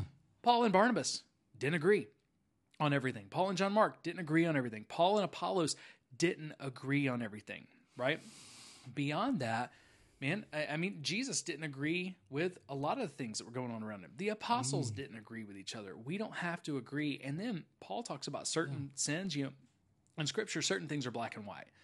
I'm a big believer most things are less black and white in Scripture than we think they are. They're much more gray. There's always a tension there. Again, another podcast episode. But Paul actually says with certain things like eating meat sacrificed to idols, that was a big issue in his day. Today, it may be something like getting tattoos, or it may be something around sexuality. I don't know, right? Yeah. But he's talking to the Corinthians about it, and he said, y'all are fighting over whether or not you should eat meat that has been sacrificed to idols. And he goes, hey, I'm just going to tell you where I'm at in my life, and I'm paraphrasing for Paul, but where I'm at in my life, free meat. Like, I'm a bivocational pastor. I own my own business. I'm going from town to town as a tent maker, so you give me free meat, I'm going to pray to the real God. I'm going to pray to the God of this universe and thank him for that meat that was sacrificed to idols, and I'm going to eat that up. And I have no problem with it. He said, some of you, though, 3 weeks ago, you were worshiping idols. So for you, eating meat that was sacrificed to idols, that feels like idol worship to you, and you can't do it. And that's okay. Both are okay. I'll take that free meat all day long, and you feel like it's idol worship. Now, instead of disagreeing about it and arguing about it, what if I just ate the meat because the Holy Spirit is telling me that's okay, and y'all don't eat the meat because the Holy Spirit's telling you you don't need to do it because of where you're at? Because instead of having a right and wrong, black and white for everybody, let's just say that something can be right for me and not right for you in the moment because we're coming from different places and we can trust the Holy Spirit in us. Yeah. Beyond that, he says, you know what? Even more so than not arguing about it, how about those of us that are a little farther along, like me, eating my meat? How about I'll eat that meat and not feel bad about it at all, but I'll never eat it in front of someone who has a conscience issue with it, because why would I cause my brother to stumble? Or the church. We're brothers, we're sisters. So if I know you have an issue with it, I'm just not going to do it in front of you. It's kind of like the person who says, so if I said to you, Buck, Abby, hey, I really like whiskey, right? True story. I really like a good bourbon. Okay. So I like bourbon. And then one of you says, no, alcohol is a sin. Drinking is a sin. You shouldn't be drunk on wine. And said you should be drunk with the Holy Spirit. And I go, hey, I'm not getting drunk. I just like a good bourbon, right? We could argue over whether that's right or wrong. We could argue over drunk or not, because you got the whole, the non-alcohol side that goes, alcohol in the Old and New Testament, alcohol in biblical times was not like it is today. It was basically fermented grape juice, and you would have had to have, you could barely have drank enough to get drunk. Funny, because Noah got drunk, and when Jesus was at the wedding where he turned water into wine, the master of ceremony said, oh, most people wait until everybody gets sloshed, and then they bring out the bad stuff. You save the good stuff for last when people can't even appreciate it, right? So, but we have people who will say that, and then you got others who are like, no, I can drink whatever I want as long as I'm going to get drunk. What if instead we simply said, oh, the moment I find out that you have an issue with drinking, I get curious. Why do you have an issue with drinking? Well, it's probably not because Scripture says don't be drunk with wine. It's probably because either you have an alcoholic in your family history, like my wife has alcoholism in her family history, so she won't touch alcohol. I like alcohol, okay? We're still married. Right? She just doesn't drink it. Okay. That's it. Right. And if I'm drinking it, I don't get to kiss her. It's kind of until I brush my teeth. She doesn't like the smell of alcohol. Right.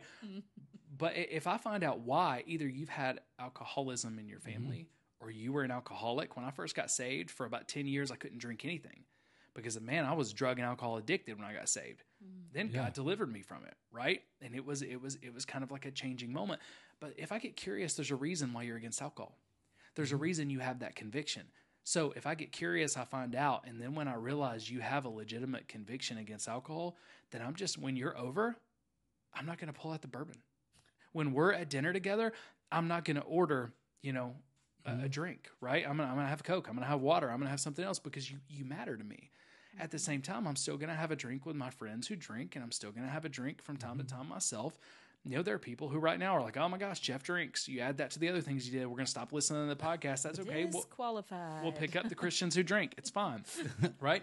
But the point I'm getting at is that Paul said, hey, it's okay for us to have these disagreements and get curious with one another. We don't always have to agree even on what the Bible says to live in harmony with one another. Yeah. I mean, it's so true. And sometimes we just abstain from whatever it is, just to honor the person. It's a way to love the person you're in the room with. So sometimes we just abstain as a way to honor and love somebody. And, oh man. And sometimes you don't abstain to honor and love someone. So for instance, I'm going to be careful when my wife's around. Even if I am drinking, I'm not going to drink more than a couple of drinks because it's just going to make her feel uncomfortable. Right. I could abstain. Like I would ask my youngest son, he loves country music. I would ask him out of love for me to abstain from playing that crap, all right, while I'm around, right? But at the same time, there are times where he says, hey, Dad, can I turn on the radio in your car? And I'm like, you going to turn it to country? And he's like, yeah. Is that okay? And I'm like, yeah, because I love you. I'm going to listen to something I don't want to listen to because I can't always tell you no, right? That's not what love is. Well, it's the same thing. And again, I'm going to say something. So many people are going to disagree with this. I can count it all the time. It's just going to be a front door and a back door of people who, if you're listening to this podcast, it's okay that we don't agree, right? It's okay. You can keep coming back if we don't agree. But this is potentially going to lose some people. There are certain friends that I have who I would never, ever cuss around. I'm not going to say words that even aren't cuss words that are just edgy, because part of their conviction is they want to be holy and pure in the way they talk. Now, I know what Scripture says about the way we talk, okay? I have a different interpretation of it than some people do, okay? Most Christians don't agree. There's a lot of different variations of that, okay? So there are certain words that I'll say, and I'll say on the podcast because I think they're okay. Now, if you're listening to the podcast, I'm not going to stop it just because you disagree, because part of this podcast is we're going to disagree. I may be saying that specific way because I believe the Holy Spirit's asking me to say that for someone else who needs to hear it that way, okay? But when I'm just with my friends, if I got a friend who's got issues with coarse language, I'm not even going to say like, crap. I'm just not. I don't have to, right? I've got other friends, though, that part of me loving them is I talk a little more edgy because that's the way that they talk. And it doesn't mean they don't love Jesus. Some of them don't even know Jesus yet. And I talk a little more edgy. I don't change who I am, but I'm not scared to say certain things, right? Yeah. So again, I think we can abstain out of love, but also we can give in out of love. Like, my son it is simple, super simple, ridiculous illustration. He can abstain from listening to country music on a day because he knows I don't want to listen to it. And I can also say, hey, let's listen to country music. I can say, let me take you to a country music concert that you want to go to and go and enjoy it, even though I don't like country music. Because if you ask, you're my son, I care about you. We've got to learn that give and take, submit to one another a little bit more. That doesn't mean there's not black and white in Scripture, but everything is not black and white, something we need to fight over.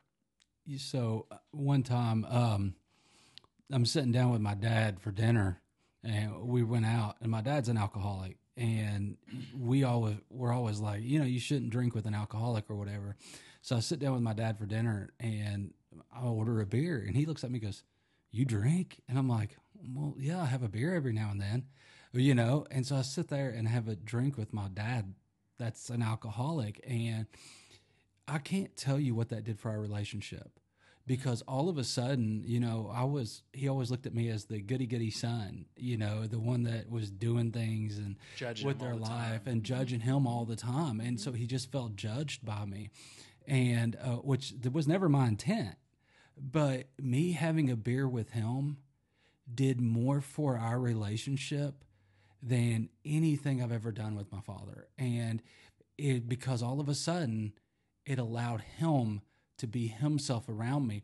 And so it even opened up the door for the gospel in his life and for love. And so, and it was eye opening to me.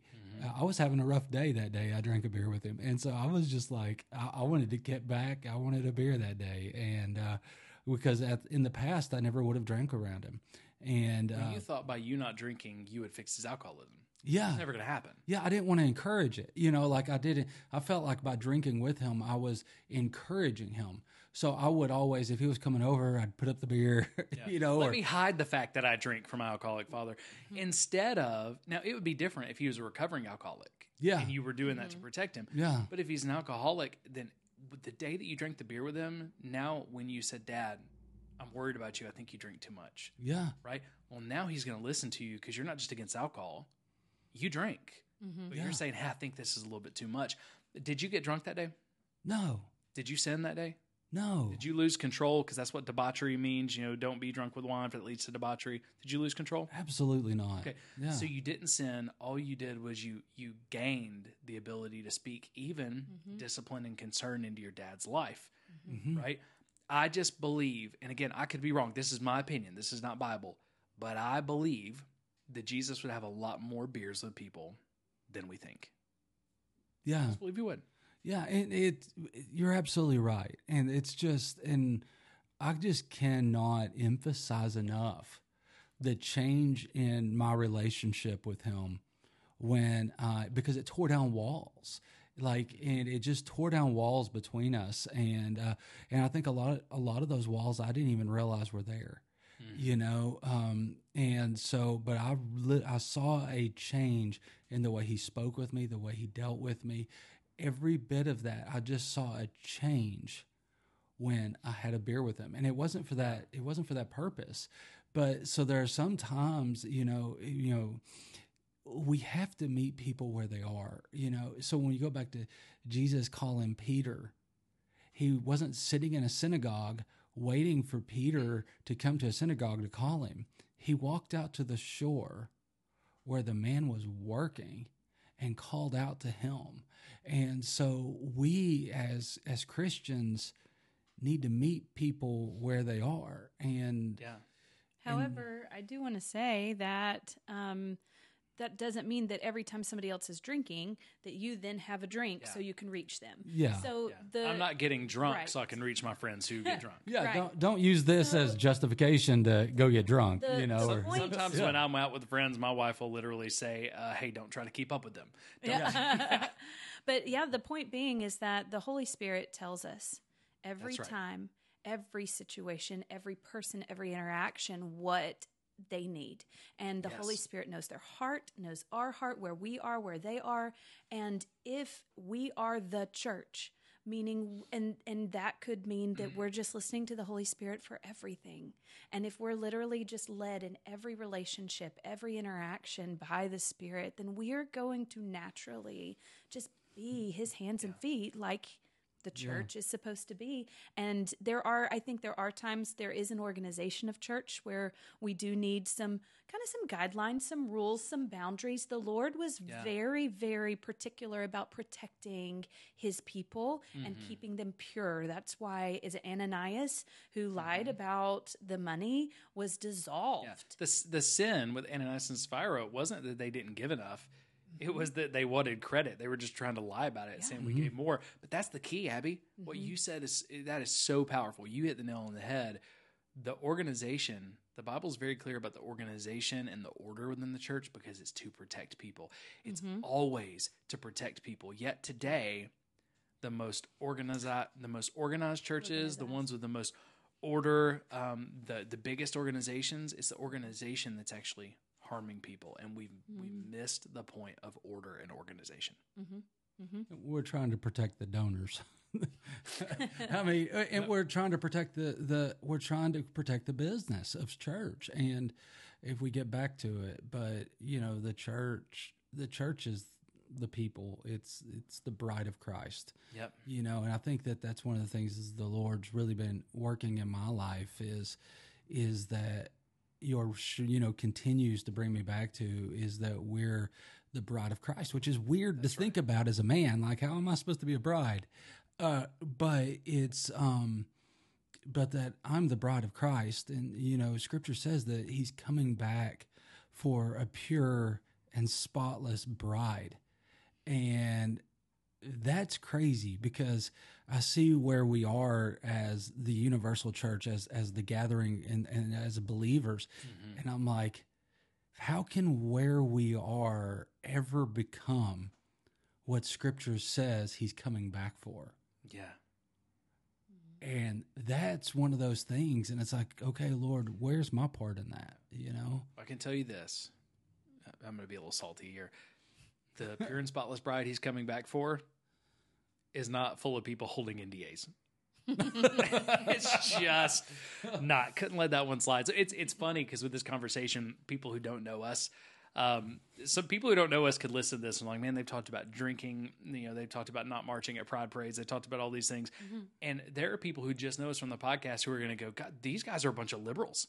They're a bunch of raging liberals, you know, who don't read their Bible. When the funny thing is anybody who does know us would say about all of us, y'all are some seriously conservative people, right? But when we're having a kingdom conversation, the politics jumps out of it, and the conversation sounds almost liberal because it's kingdom conversation. Now, I have some friends who are self-proclaimed hyper-liberals, and they would say, Jeff, no, I'm listening to the podcast right now, and y'all aren't liberal at all. I'm still concerned, right? But that's what the kingdom should look like. We should never be able to fit into a liberal or a conservative box. We're having these conversations that almost feel like they're at odds with each other because we're trying to follow Jesus, trying to follow the Holy Spirit. I want to do this before we finish out the podcast. This will be kind of the way that we land the plane, maybe a long landing, I don't know. I want to talk about, and y'all may come up with some other examples. I want to talk about some examples and just get your thoughts on them, places where I've seen the real church show up for us, for other people. Some of these aren't just, for me. Some of these I've been a part of. Some of them, they're stories that have nothing to do with me. But I've got some, I don't know how many we'll get through. But again, I'm just going to share it, and y'all stop me at any time that you have thoughts, because I really want to paint a picture. This is what the real church looks like. This is what being the hands and feet of Jesus looks like, and none of these are organizational. I could give organizational examples. So, hear me. I'm not saying that an organization of the church. The organization itself can't ever do things that look like the real church. I'm not saying that at all. The organization does some really good things, but I want to focus on the things that aren't tied to the organization at all, because I think they're pure. I think they're spotless. Even Scripture talks about pure and faultless religion is this: taking care of widows and orphans. It's when we actually care for each other. So this one is close to home, and I think I mentioned on the podcast before, but my wife months ago lost her job at a church that she was working at, church that I had worked at, was really forced out. And I'm not going to get into why, but basically there were some reasons that we didn't agree with. They forced her out. It was something that caught her by surprise, and they handed her an NDA that said, hey, we'll give you a severance. And they had this big spiel. We want to take care of your family. We want to support your family in this trying time, which is really funny because they were causing the trying time. Okay. But they had this big spiel of support. We want to support you. Yeah. So here's this severance. Okay. And, the severance was going to give her some time without a job. It would not have actually covered the time she was without a job. Okay. Now they saved that for people they were really scared of. Okay. That they really thought knew too much. Okay. But they offered her this severance. She says no. Like, she comes home, we pray about it, and we're just like, hey, no, we decided a long time ago that we didn't believe NDAs belonged in the church. So she didn't sign it. And they tried to get her to sign it again. They said, but seriously, we want to support your family. We want to take care of you. And she looked at one of the executive pastors and said, it's not support when it has strings attached to it. Right? Yeah. So anyway, she turns down this NDA, which means that day that she didn't sign it, they sent her home. They were going to let her work 3 more weeks. Okay, she's a therapist. She was going to see out her patients. They said, we're not even letting you see your patients. We're not even letting you close out well with your patients, which is highly unethical. But we're not going to do that. We're sending you home because if you didn't sign this NDA, we got to be scared of you now. Why? The only thing she had done was she told a couple of people who asked the truth that she got fired, but the narrative of her getting fired made the church look bad. So you don't sign the NDA, you're out. And now we don't have a church family. We don't have her income, right? I'm a business owner, so what that means is sometimes I got a lot of income, sometimes I have no income, right? Yeah. That's just how it works. So we don't have any of that, but we did what we thought was right. Probably it would take 2 hands to be able to count the amount of people who did this. Some as small as $50, some as much as $1,000. But over the next 2.5 months while she was without a job, before God blessed her with incredible jobs, the next 2.5 months, we would have people when we didn't even think we had a need. When we thought everything was okay, we'd have people who would just send us. Like, we had someone Venmo us $50. Hey, what's this for? God just put you on my heart, right? We had someone send us $1,000 and they said, hey, we sent you a check. We just want you to know, don't mail it back, cash it, no strings attached. And we said, well, why? And my wife was worried. She literally said, I'm about to take an annual girls trip that I paid for like a year ago, and we're going to the beach. I want to be able to post pictures, and I don't want you to think I took your money to use it for the beach. And the person literally said, if that's what you need right now, go to the beach. Amen. I wouldn't even care, but thanks for letting me know. Use this for whatever you need, right? We had someone else send us like $500, and we said, we don't need money right now. And they were just like sending us cash at Venmo, whatever. And they said, that's okay. God didn't tell me you needed it. God told me to give it. Right? But almost every time someone sent us something would happen unexpected right after that, or God knew our need before. Yeah. I say all this to say that God used a bunch of people with random gifts, big and small, to pay our severance, actually pay more than the severance she would have gotten from the church. Wow. So the organization says no severance unless you only tell our story, unless you lie, you sign this NDA. You don't sign the NDA, we're going to kick you out. It's like you're dead to us. But the people of the church, including people who go to the church that basically kicked us out, they took care of us and provided the severance. And that was that was the hands and feet of Jesus to us. I'll never forget it. I will never forget the people. I will never forget the person, because it wasn't just about the money. I will never in my life forget the person who sent us $50 for a date night. And they even included a joke because they thought, hey, you need a date night. And the joke was this. I'm not going to say this person's name, to protect them, but they found out that she had gotten fired, and part of the reason she gotten fired was because the leadership thought there was disunity between me and them, although we had not had any conversations about it, right? So my wife gets fired, comes home, and tells me the reason I got fired is because of you. So we're not in a great place. That night, plus we're not getting the severance. That night we get $50 from someone on Venmo with the tagline that says, have a date night to work on the disunity between your family and leadership. Ha ha.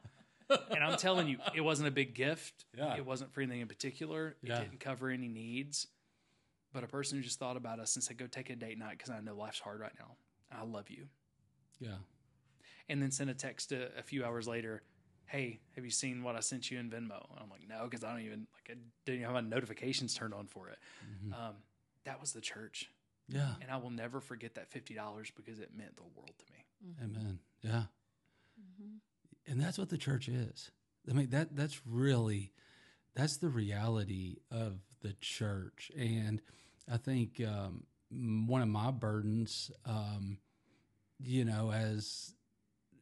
as we've moved on in life and moved from, a place of, being broke all the time, young business owner to being a little bit more successful in business, and that is that I look at my peers now and I hurt for my peers that have never experienced the relationship of the church and have never experienced the love of Christ through his body, because it is hard, it is difficult, but it's worthwhile. Yeah. Like, it is one of the most worthwhile. I don't know if I'd cry like that at her funeral. That's Maybe a joke. You shouldn't have said that. That's a joke. But anyway, but it's so worthwhile. And because it's pure love from people that don't have to love you, but that choose to love you. And the other church people, they saw me for who I was. They knew how much I sucked as a human being. And they saw my faults, and sometimes they told me about them. And but it was from a place of love. And so the offense, we had such an opportunity to be offended if we wanted to. And sometimes I got offended, but thank God that he gave me a partner that didn't let me get stuck in offense. Yeah. But it's, but I heard for people that haven't ever experienced the love of the body of Christ, like you just said. It's, and people reaching out and just loving you because they chose to. Yeah. What hurts me even more, this grieves me to the depth of my soul. There are people who have not only never experienced the body of Christ like that, but their deepest felt experience with the church was spiritual abuse. Yeah. And trying to tell them how life-giving the real church is, it's almost impossible because they have no framework to understand it. So I don't even tell them anymore. Here's what I feel like God's called me to do. Instead of telling them, I just become the framework I want them to see. I become the church I want them to see. And we've even got, Sarai Miller on the podcast, one of our podcast hosts. She said, hey, when we first started talking, the first conversation we ever had, I was talking about preaching at an event. And she says, oh, I don't go to church. I want no part of God. And I thought I was going to get upset. And instead, I just started talking about other things. And she said, you loved me, and you very clearly could see I was coming from a place of hurt, and you didn't try to change me, right? And because in that moment, it was like, I can't explain to you in words what the real church looks like and how much I want you to experience what I've experienced. I can just try to be that in like a little small way in the conversation right now. But a couple of other things, I'm just going to go through some of these and stop me. Yeah. I do have a story real quick. Yeah. So God has put together this ragtag group of mothers. I do a line dancing class at my house. Haven't done it the last couple months. It's been a little crazy, but so we ended up with this group of mothers, and some are a lot are from California. Actually, I'd say. I'm the only person that really has family that is in town because there's so many people moving into the area. Yeah. So, and they probably didn't have a lot of line dancing in California. They probably didn't. Yeah. I don't know because they really like it. Yeah. But anyway, so they're this group that's just there for line dancing. I mean, and some of them know each other more than I know them, but we have developed this. We're not necessarily friends on the level that we're talking to each other every day, sharing about this or that. We may only share once a month at the line dancing class, how's it going? And we're relating. But when somebody has a need, when somebody can sense and tell somebody's going through a hard time, because none of these people are fake. Nobody's putting on a face. Of course, you don't need to. It's a line dancing class. It's kind of odd regardless. So, but it's very common for one of them to reach out to the other one and say, let me watch your kids. You need something, if you just let me watch your kids. I have this and this time available all the time. And I think that is a way that because we, I think most everybody is a Christian and is a believer in the group, though that's not a requirement, and we're all from different backgrounds. I don't even know what church everybody goes to. They're being the church. We're all being the church to each other because we care.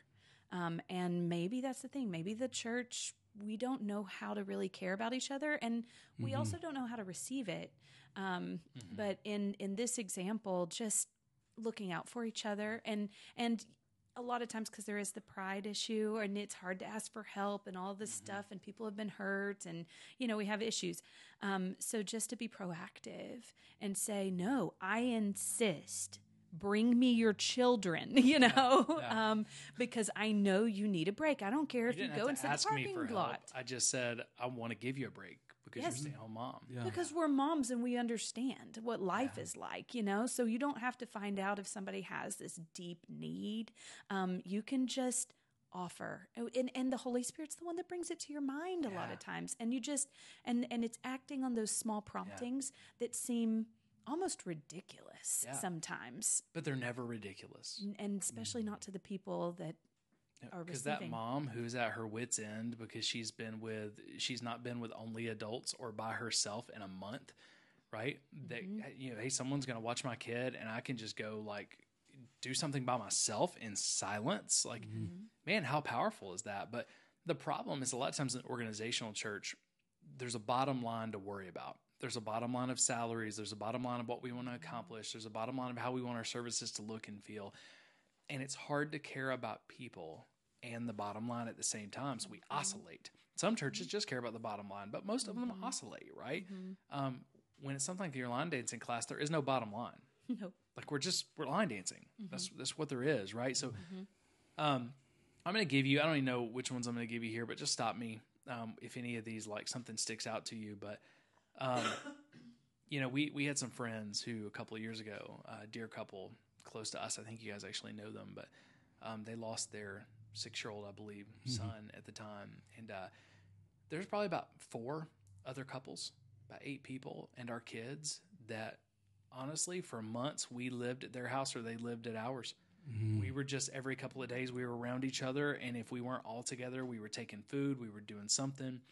And it was simply because we knew what they were going through. We had no idea what they were going through, but we knew they needed people. Yeah. Right. And we literally changed our lives and our schedules and our seasons to be around each other. And that group still today, most of us don't see each other very often. We don't all even live in the same state, yet we'll call each other anytime there's a need. We are there for each other because we were the church in that season. I had simple things like, a friend who let another friend borrow a car for 6 weeks because they had an extra car and this family needed a car. We had 2 separate couples, 4 people, who drove from anywhere between 2 and 8 hours away to come see us when we were going through significant church hurt for no other reason than we want to come see you and support you and encourage you. And to look you at one of them drove about 2.5 hours just to look me in the eye and say, I know you're going to tell me you don't need anything, but how are your finances? Do you need something? Hey, we're okay. We're okay. Okay. Can you promise me while I'm here and I'm not leaving your house till you promise me if you get in a bind and you can't pay your bills, you're going to call me. Right?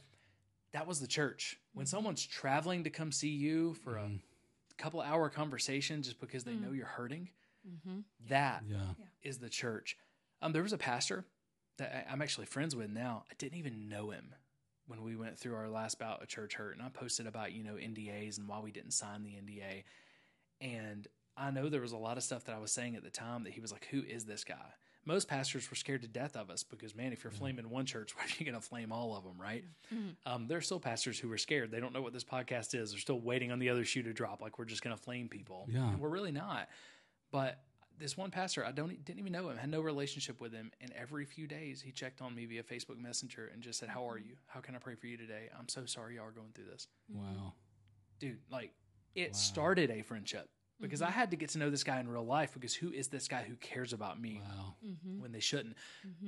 That was the church. Yeah. When there was a pastor that I knew who I couldn't even get a conversation with, yet a pastor I didn't know checked on me every day.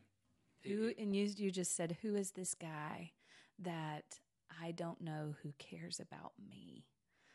Isn't that Jesus? 100%. He knew people before they knew him, and he cared about them. And yeah, that's just amazing. There was nothing I could offer the guy, and he cared about me. Well, and I think, it's that in the church, our value isn't what we can bring. Yeah, our value is based on what he did. Yeah. And so so there's an intrinsic value in the person sitting across the table that's not what our value is in this world. Because our value in this world is, what do we bring to society? It's not, but in Christ, our value is what he did. It's so I think about, right in the middle of all of them, my wife getting fired, the NDA, finding out that, it was because of something that I had said that frustrated someone. That's why she got fired, and then trying to say, hey, we feel like there's some church discipline that needs to happen here, but I'm having to correct people that I love and people who seem to have power and authority over me. I know I'm going to lose friendships over this. I still remember coming. I had not been able to get a one-on-one conversation with the person. They refused to talk to me. So I was taking witnesses as per Matthew 18 that day to say, please, let's talk about this. And I went to the BPPA, the Business Professionals Prayer Association. It's a group that you run where it's just business professionals in our area that pray together. And if you're interested in joining a group like that and you're in the Knoxville area, contact me, contact Buck. We'll connect you. But there's no dues. There's no bottom line. There's no anything there. But I don't get to come a lot because of my schedule and the day y'all meet, but I knew I needed support. And I came that morning, and I'll never forget y'all praying over me because, dude, I was in shambles. Yeah. I was about to have to do one of the hardest things I've ever done in my life, going to correct someone that I love with witnesses of people that we all love each other, yet to say what you're doing is not okay. We need to have a conversation about it. And I knew that was the day I was probably going to get kicked out of that church for the last time, that they were not going to talk to me, but I was going to do God's way anyway. And I really, really hoped that I was wrong. I remember y'all praying over me, man. And, you prayed over me, and it gave me, y'all prayed over me. You weren't against the church. You weren't just for me. You prayed over me, and it gave me the courage I needed. And I've never told you this. I was so anxious that day. I left from you guys. Y'all prayed over me, and I left to go meet the witnesses that I was going with, and we were going to pray and make sure that nobody had malice in their hearts before we went. And I had so much anxiety. Yeah. That I literally thought I was having a heart attack. Yeah. I haven't told anybody this. I stopped at the gas station right across the street from where I was meeting those guys and went and got some Excedrin just because I was taking an aspirin going, if I'm going to die, I don't want to die while I'm having this witness conversation. I literally felt like I was dying. Yeah. That was how much pressure I was feeling. I don't think I would have made it that day with those guys. I would have called it off if it hadn't been for you guys praying over me that morning. Yeah, I appreciate that. We never talked about it. You would never know what that meant. Some men and women in that group that I'd never met before because they hadn't come when I was coming. And to me, that was the church. The first time we went back to church, I was just honest with a friend, and after being a pastor for decades, it feels so weird to say this. I was very honest with one of my closest friends. I said, I want no part of being in the church right now. I get sick when I think about going to the church. Yeah. But I had a friend who loved me enough. He said, Jeff, I know you know this. You need the church. Yeah. And he said, I also understand what you're going through. Do me a favor. He said, I won't let anybody talk to you. I won't let anybody try to talk you into serving. He said, come with me to my church. You don't have to join my church, but come with me just this week. We will sit with you. We will save you a spot. You can come in late. You can leave early. We'll sit wherever you want to sit. We're going to get there 40 minutes early just to make sure that the spot you want to sit in is there. And they did. And they protected us. And there were times where he would just look at me in the service and he'd say, "Are you okay?" And I would say, "I feel like I'm about to throw up." I mean, I feel like I'm about to throw up. And he'd say that. One of the things that felt like the church to me most was when he would say, "That's okay." We had we attempted to plant a church at one point, and we found out that the guy that was supposed to be our worship leader, he kind of started distancing himself. Well, we found out, and we had become real close friends, and we found out that he had actually started taking people from the launch team to another church so they could be somewhere with proper theology, because he didn't like my theology. Anyway, so, but man, I didn't want to go to a church. I didn't want to step foot in a church. It was the hardest thing ever. And for years after that, when I went to a church, I'd want to sit in the back. I just want to hide. That's all I wanted to do. I mean, and even now, in what that's been 5, 6, longer than that, probably almost 10 years ago. But I'm like, when I go to a church, I just want to hide. And that's one of the reasons why. But to me, while we attend a service and attend a building, to me, my church is the group of like-minded people that I get to get together with, and we do nothing but pray over each other and pray for each other, and it's if you walked into it, it's like a support group, but it really is. But I can't, so I'm not anti-organization, but I still am. I still don't like it, and I still hold people at arm's length. So I feel you, and it's, so it used to be the thing I was most passionate about. And, after going through that, it's one of those things that I'm very tentative about after that. So, well, man, I'm just grateful for your courage and your vulnerability to share, because you're a guy, I think people need to know this. You're a guy who goes to church. Y'all go to church. You serve in church. You tithe in church. You're very involved.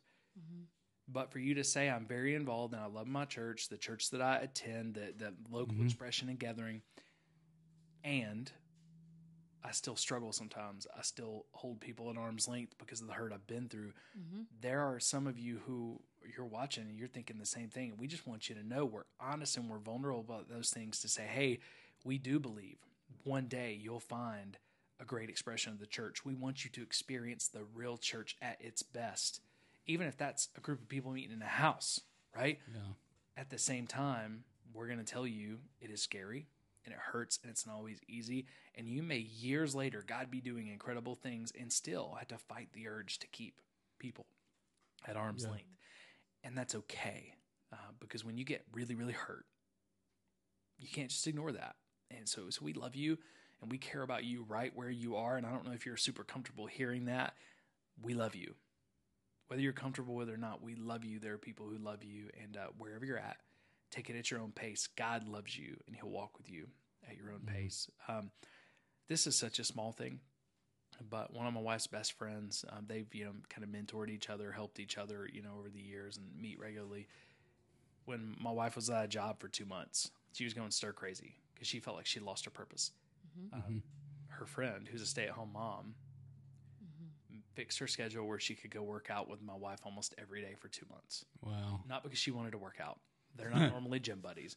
She did it because I know my friend needs people. I know my friend needs support. I came home one day and our grill had gotten, picked up in a storm and had just gotten busted, picked up off the concrete and, messed up. So my family wanted me to grill steaks one night. I come home and it's her and her friend and they're putting together a grill. You do work. We know you're not done yet. We're putting together the grill. Her presence, my wife's friend's presence, was just her being there, was being the church. We had another pastor friend who I did know really well. He knew what we were going through, and him and his wife invited us to their house. They weren't trying to get us to come to their church. They weren't trying to draft the free agents. Oh, Jeff's really talented. Him and Candace are talented and gifted, and we've worked with them before, and we want them at our church. It wasn't any of that. It was just, hey, come to our house, eat with us. Let's have a conversation for 3-4 hours. We love you. Mm-hmm. We care about you. And we left, and they would have been totally fine if we never came to their church. Mm-hmm. They just wanted to love us. To me, that was the real church. Yeah. And I'll never forget it, because a lot of pastors, when they did talk to us, it did feel like it was a free agent signing. They wanted to exploit our gifts. Oh, man, we can get this guy. He's worked in church for ages. He's really talented, and we can get him to volunteer for free right now if we're just nice to him. It wasn't that. Those two pastors, the one that didn't know me and the one that wasn't trying to get me to his church, man, they stood out. Mm-hmm. Right? They stood out, and I have attended both of their churches, and we have given gifts to both of their churches, whether that's where we end up in or not long term, because they weren't trying to get us to their church. Well, and all your stories are these little, seemingly insignificant things, but they're such a big deal. And so I just want to encourage people that because I'm sitting here being encouraged because I'm like, oh, I've kind of done that for a friend. Oh, I've kind of done that. Oh, and instead I'm over here messy crying at one point because of how much it means to me. And just, but that the things that seem sometimes quite normal, because when we are the church and that's who our being is, then it's normal and natural for us to reach out to friends, to just be there, to sit, to say, do you want me just to come over and hang out with you because you're going through a hard time? Whatever it is, it seems so natural that we don't realize how significant it is. We don't think it's enough when it's all God wants from us. It's all our friends need. And we don't realize we're actually being the church. We go to a building who tells us that we need to serve and we need to do this and we should be doing that. And we look at our lives and go, Growth Track. Oh, You got to go to Growth Track to join our church. And what is Growth Track? It's separated by, I'm not trying to be mean, but it's separated by weeks. Growth Track is, are you in a group? Are you giving? Have you found your purpose? But your purpose somehow is always connected to what team you're serving on at our church. I just threw up in my mouth. And again, Growth Track is not necessarily bad, but that's what we relegate it to. If you do these things, you're a good Christian, and if you don't, you're not. Right. When sometimes all we need is you need to go to the gym with your friend because they don't have a job and help them put together a grill. Or you need to check on someone you've never met because you saw they were having a hard time and the Holy Spirit put it on your mind. Or you need to share your car, or you just need to say, had another friend, and this is the story I'll end with. There was a movie that I really wanted to watch, and I couldn't take my kids to it because it's wildly inappropriate. Rated R, wildly inappropriate. It was a comedy. It was way over the top. And I couldn't ask any of my churchy friends because they would think I'm an absolute sinner. But we had been through hell. Man, we'd been through hell for a couple of weeks. And I needed to laugh, and I needed to not try to be holy for a minute. Right? And I'm not even sure that it was okay. None of it caused me to sin. Certain people would say, man, you probably shouldn't have watched that, but just because I hear someone cuss doesn't mean I'm going to cuss or anything else. But it was pretty raunchy. But I needed to laugh, and I wanted to watch this movie. I needed to not be judged, so I just called a friend. And I said, hey, I texted him. I didn't call him because, it's 2023 and I'm not a goober. But I texted him and I was just like, hey, do you want to go watch this movie? And I know it's kind of crazy. Will you go watch it? Yeah. And we went and we watched the movie and we cackle laughed and did not feel guilty at all. And then we sat afterwards and it was just a simple question of, hey, how are you really doing? And I remember telling him that day, like, I feel like I go from being a hero one moment to a villain the next. And today I feel like a villain in everybody's story. I feel like everybody thinks I peed in their Cheerios and they hate me. And I really like it when people like me, and I hate it when they hate me. And I feel completely isolated and like I should give up, but I'm not going to. And he just sat there with me. He's like, I'm so sorry. And he just listened. And even more so than even him listening, which is probably the biggest thing, I will never forget him being there with a bucket of popcorn ready to watch this movie that I'm not even going to tell you the name of, because that's what I needed in the moment, right? And that's being the church. And in that moment, him being the church literally meant doing something that some people would judge and say was sinful, right? But we had a great time, and it was what I needed. It lifted my spirits, and I was so grateful. So I think it's a great place to end. You guys have seen us, and I'm just looking right at the camera right now because I want to make eye contact with you as much as I can through this medium. You've seen me cry. You've seen these guys tear up. None of this, like, we're not actors. We don't make this happen. I don't like to cry in front of people. But the reason why you've seen this is, hey, we said honesty is expected in this podcast. And when we think about the places we've seen the real church show up, the greatest expressions of the real church in our lives, the only response is overwhelming emotion. There's no other response. And just like Abby said, sometimes it is the smallest things. You may not be walking through fresh church hurt right now. Mm-hmm. You may not be walking through fresh spiritual abuse, but if you know someone who is hurting, or maybe you know someone who needs something and they're not even hurting over church hurt, if you feel a nudge to do something small, do that small thing and know it may be something, it may be a story that person tells for the rest of their life because they'll experience Jesus through it. Nothing is too small when the Holy Spirit nudges you. And if you're hurting and you're struggling, don't be scared to reach out to someone else. If your experience with the church has been full of abuse, full of hurt, and when you think about the church, all you can do is get angry, that's okay, and I understand. All I would ask is don't forget that the people of God, when they show up at their best, can be one of the most powerful things that you'll ever experience. So even if you feel like you need to give up on the organization of the church, please don't give up on the body, on the people, because I believe God wants to send some people into your life who are going to love you in a way that just doesn't make sense. Like that pastor who didn't know me. We had no relationship, and he loved me. It didn't make sense, but it was the church. So do you guys have anything else before we jump off? Anything else that you want to say to our listeners that regardless of where they're at, any message you want to share? It's okay if not. As much as it hurts, it's worth it. Sometimes, like when, especially talking about the church, some of my deepest pains, biggest hurts, biggest devaluing in my personal life have come through the organization of the church. But some of the most worthwhile, most beautiful stories have also come through the church. And it's when we open ourselves up to be loved, we will be hurt. And when we open ourselves up to be loved, we'll be loved. And that's where, true love is found when we allow ourselves to be hurt. Yeah. It's on the backside of the hurt that it seems like we always find the beauty and the love. It's always on the backside of the hurt. Well, man, I think that's a great spot to end. And again, thank you guys so much it's not easy to be vulnerable. Like first podcast in, and this may be one of the most vulnerable podcasts we've had. We've had a lot of them, but I think this is up there.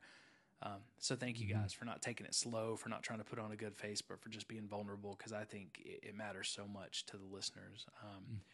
But hey, guys, we'll be back with another episode soon, but I just want to leave it this way. This may sound corny. It may sound cheesy. I'm going to do it anyway. We just want you to know, if nobody else has told you today, you're loved, you're valued, you're cared for, and you have a place to belong. If you don't have a place to belong, you have a place in the Church Disrupted community. If you say, Jeff, I can't afford to buy a membership to the Church Disrupted community, just message us on social media, reach out. We're going to connect you with some people. You'll have a place to belong. We just want you to know you're loved, you're valued, you're cared for, and no matter how bad your day's going, no matter how bad your church experience has been, God loves you way more than we could ever love you. And even if you don't believe it, that's the beauty of it. Even if you don't believe it, He is wild about you. God loves you more than you'll ever know. So, hey, we love you. We're praying for you, and we can't wait to see you on the next episode of Church Disrupted.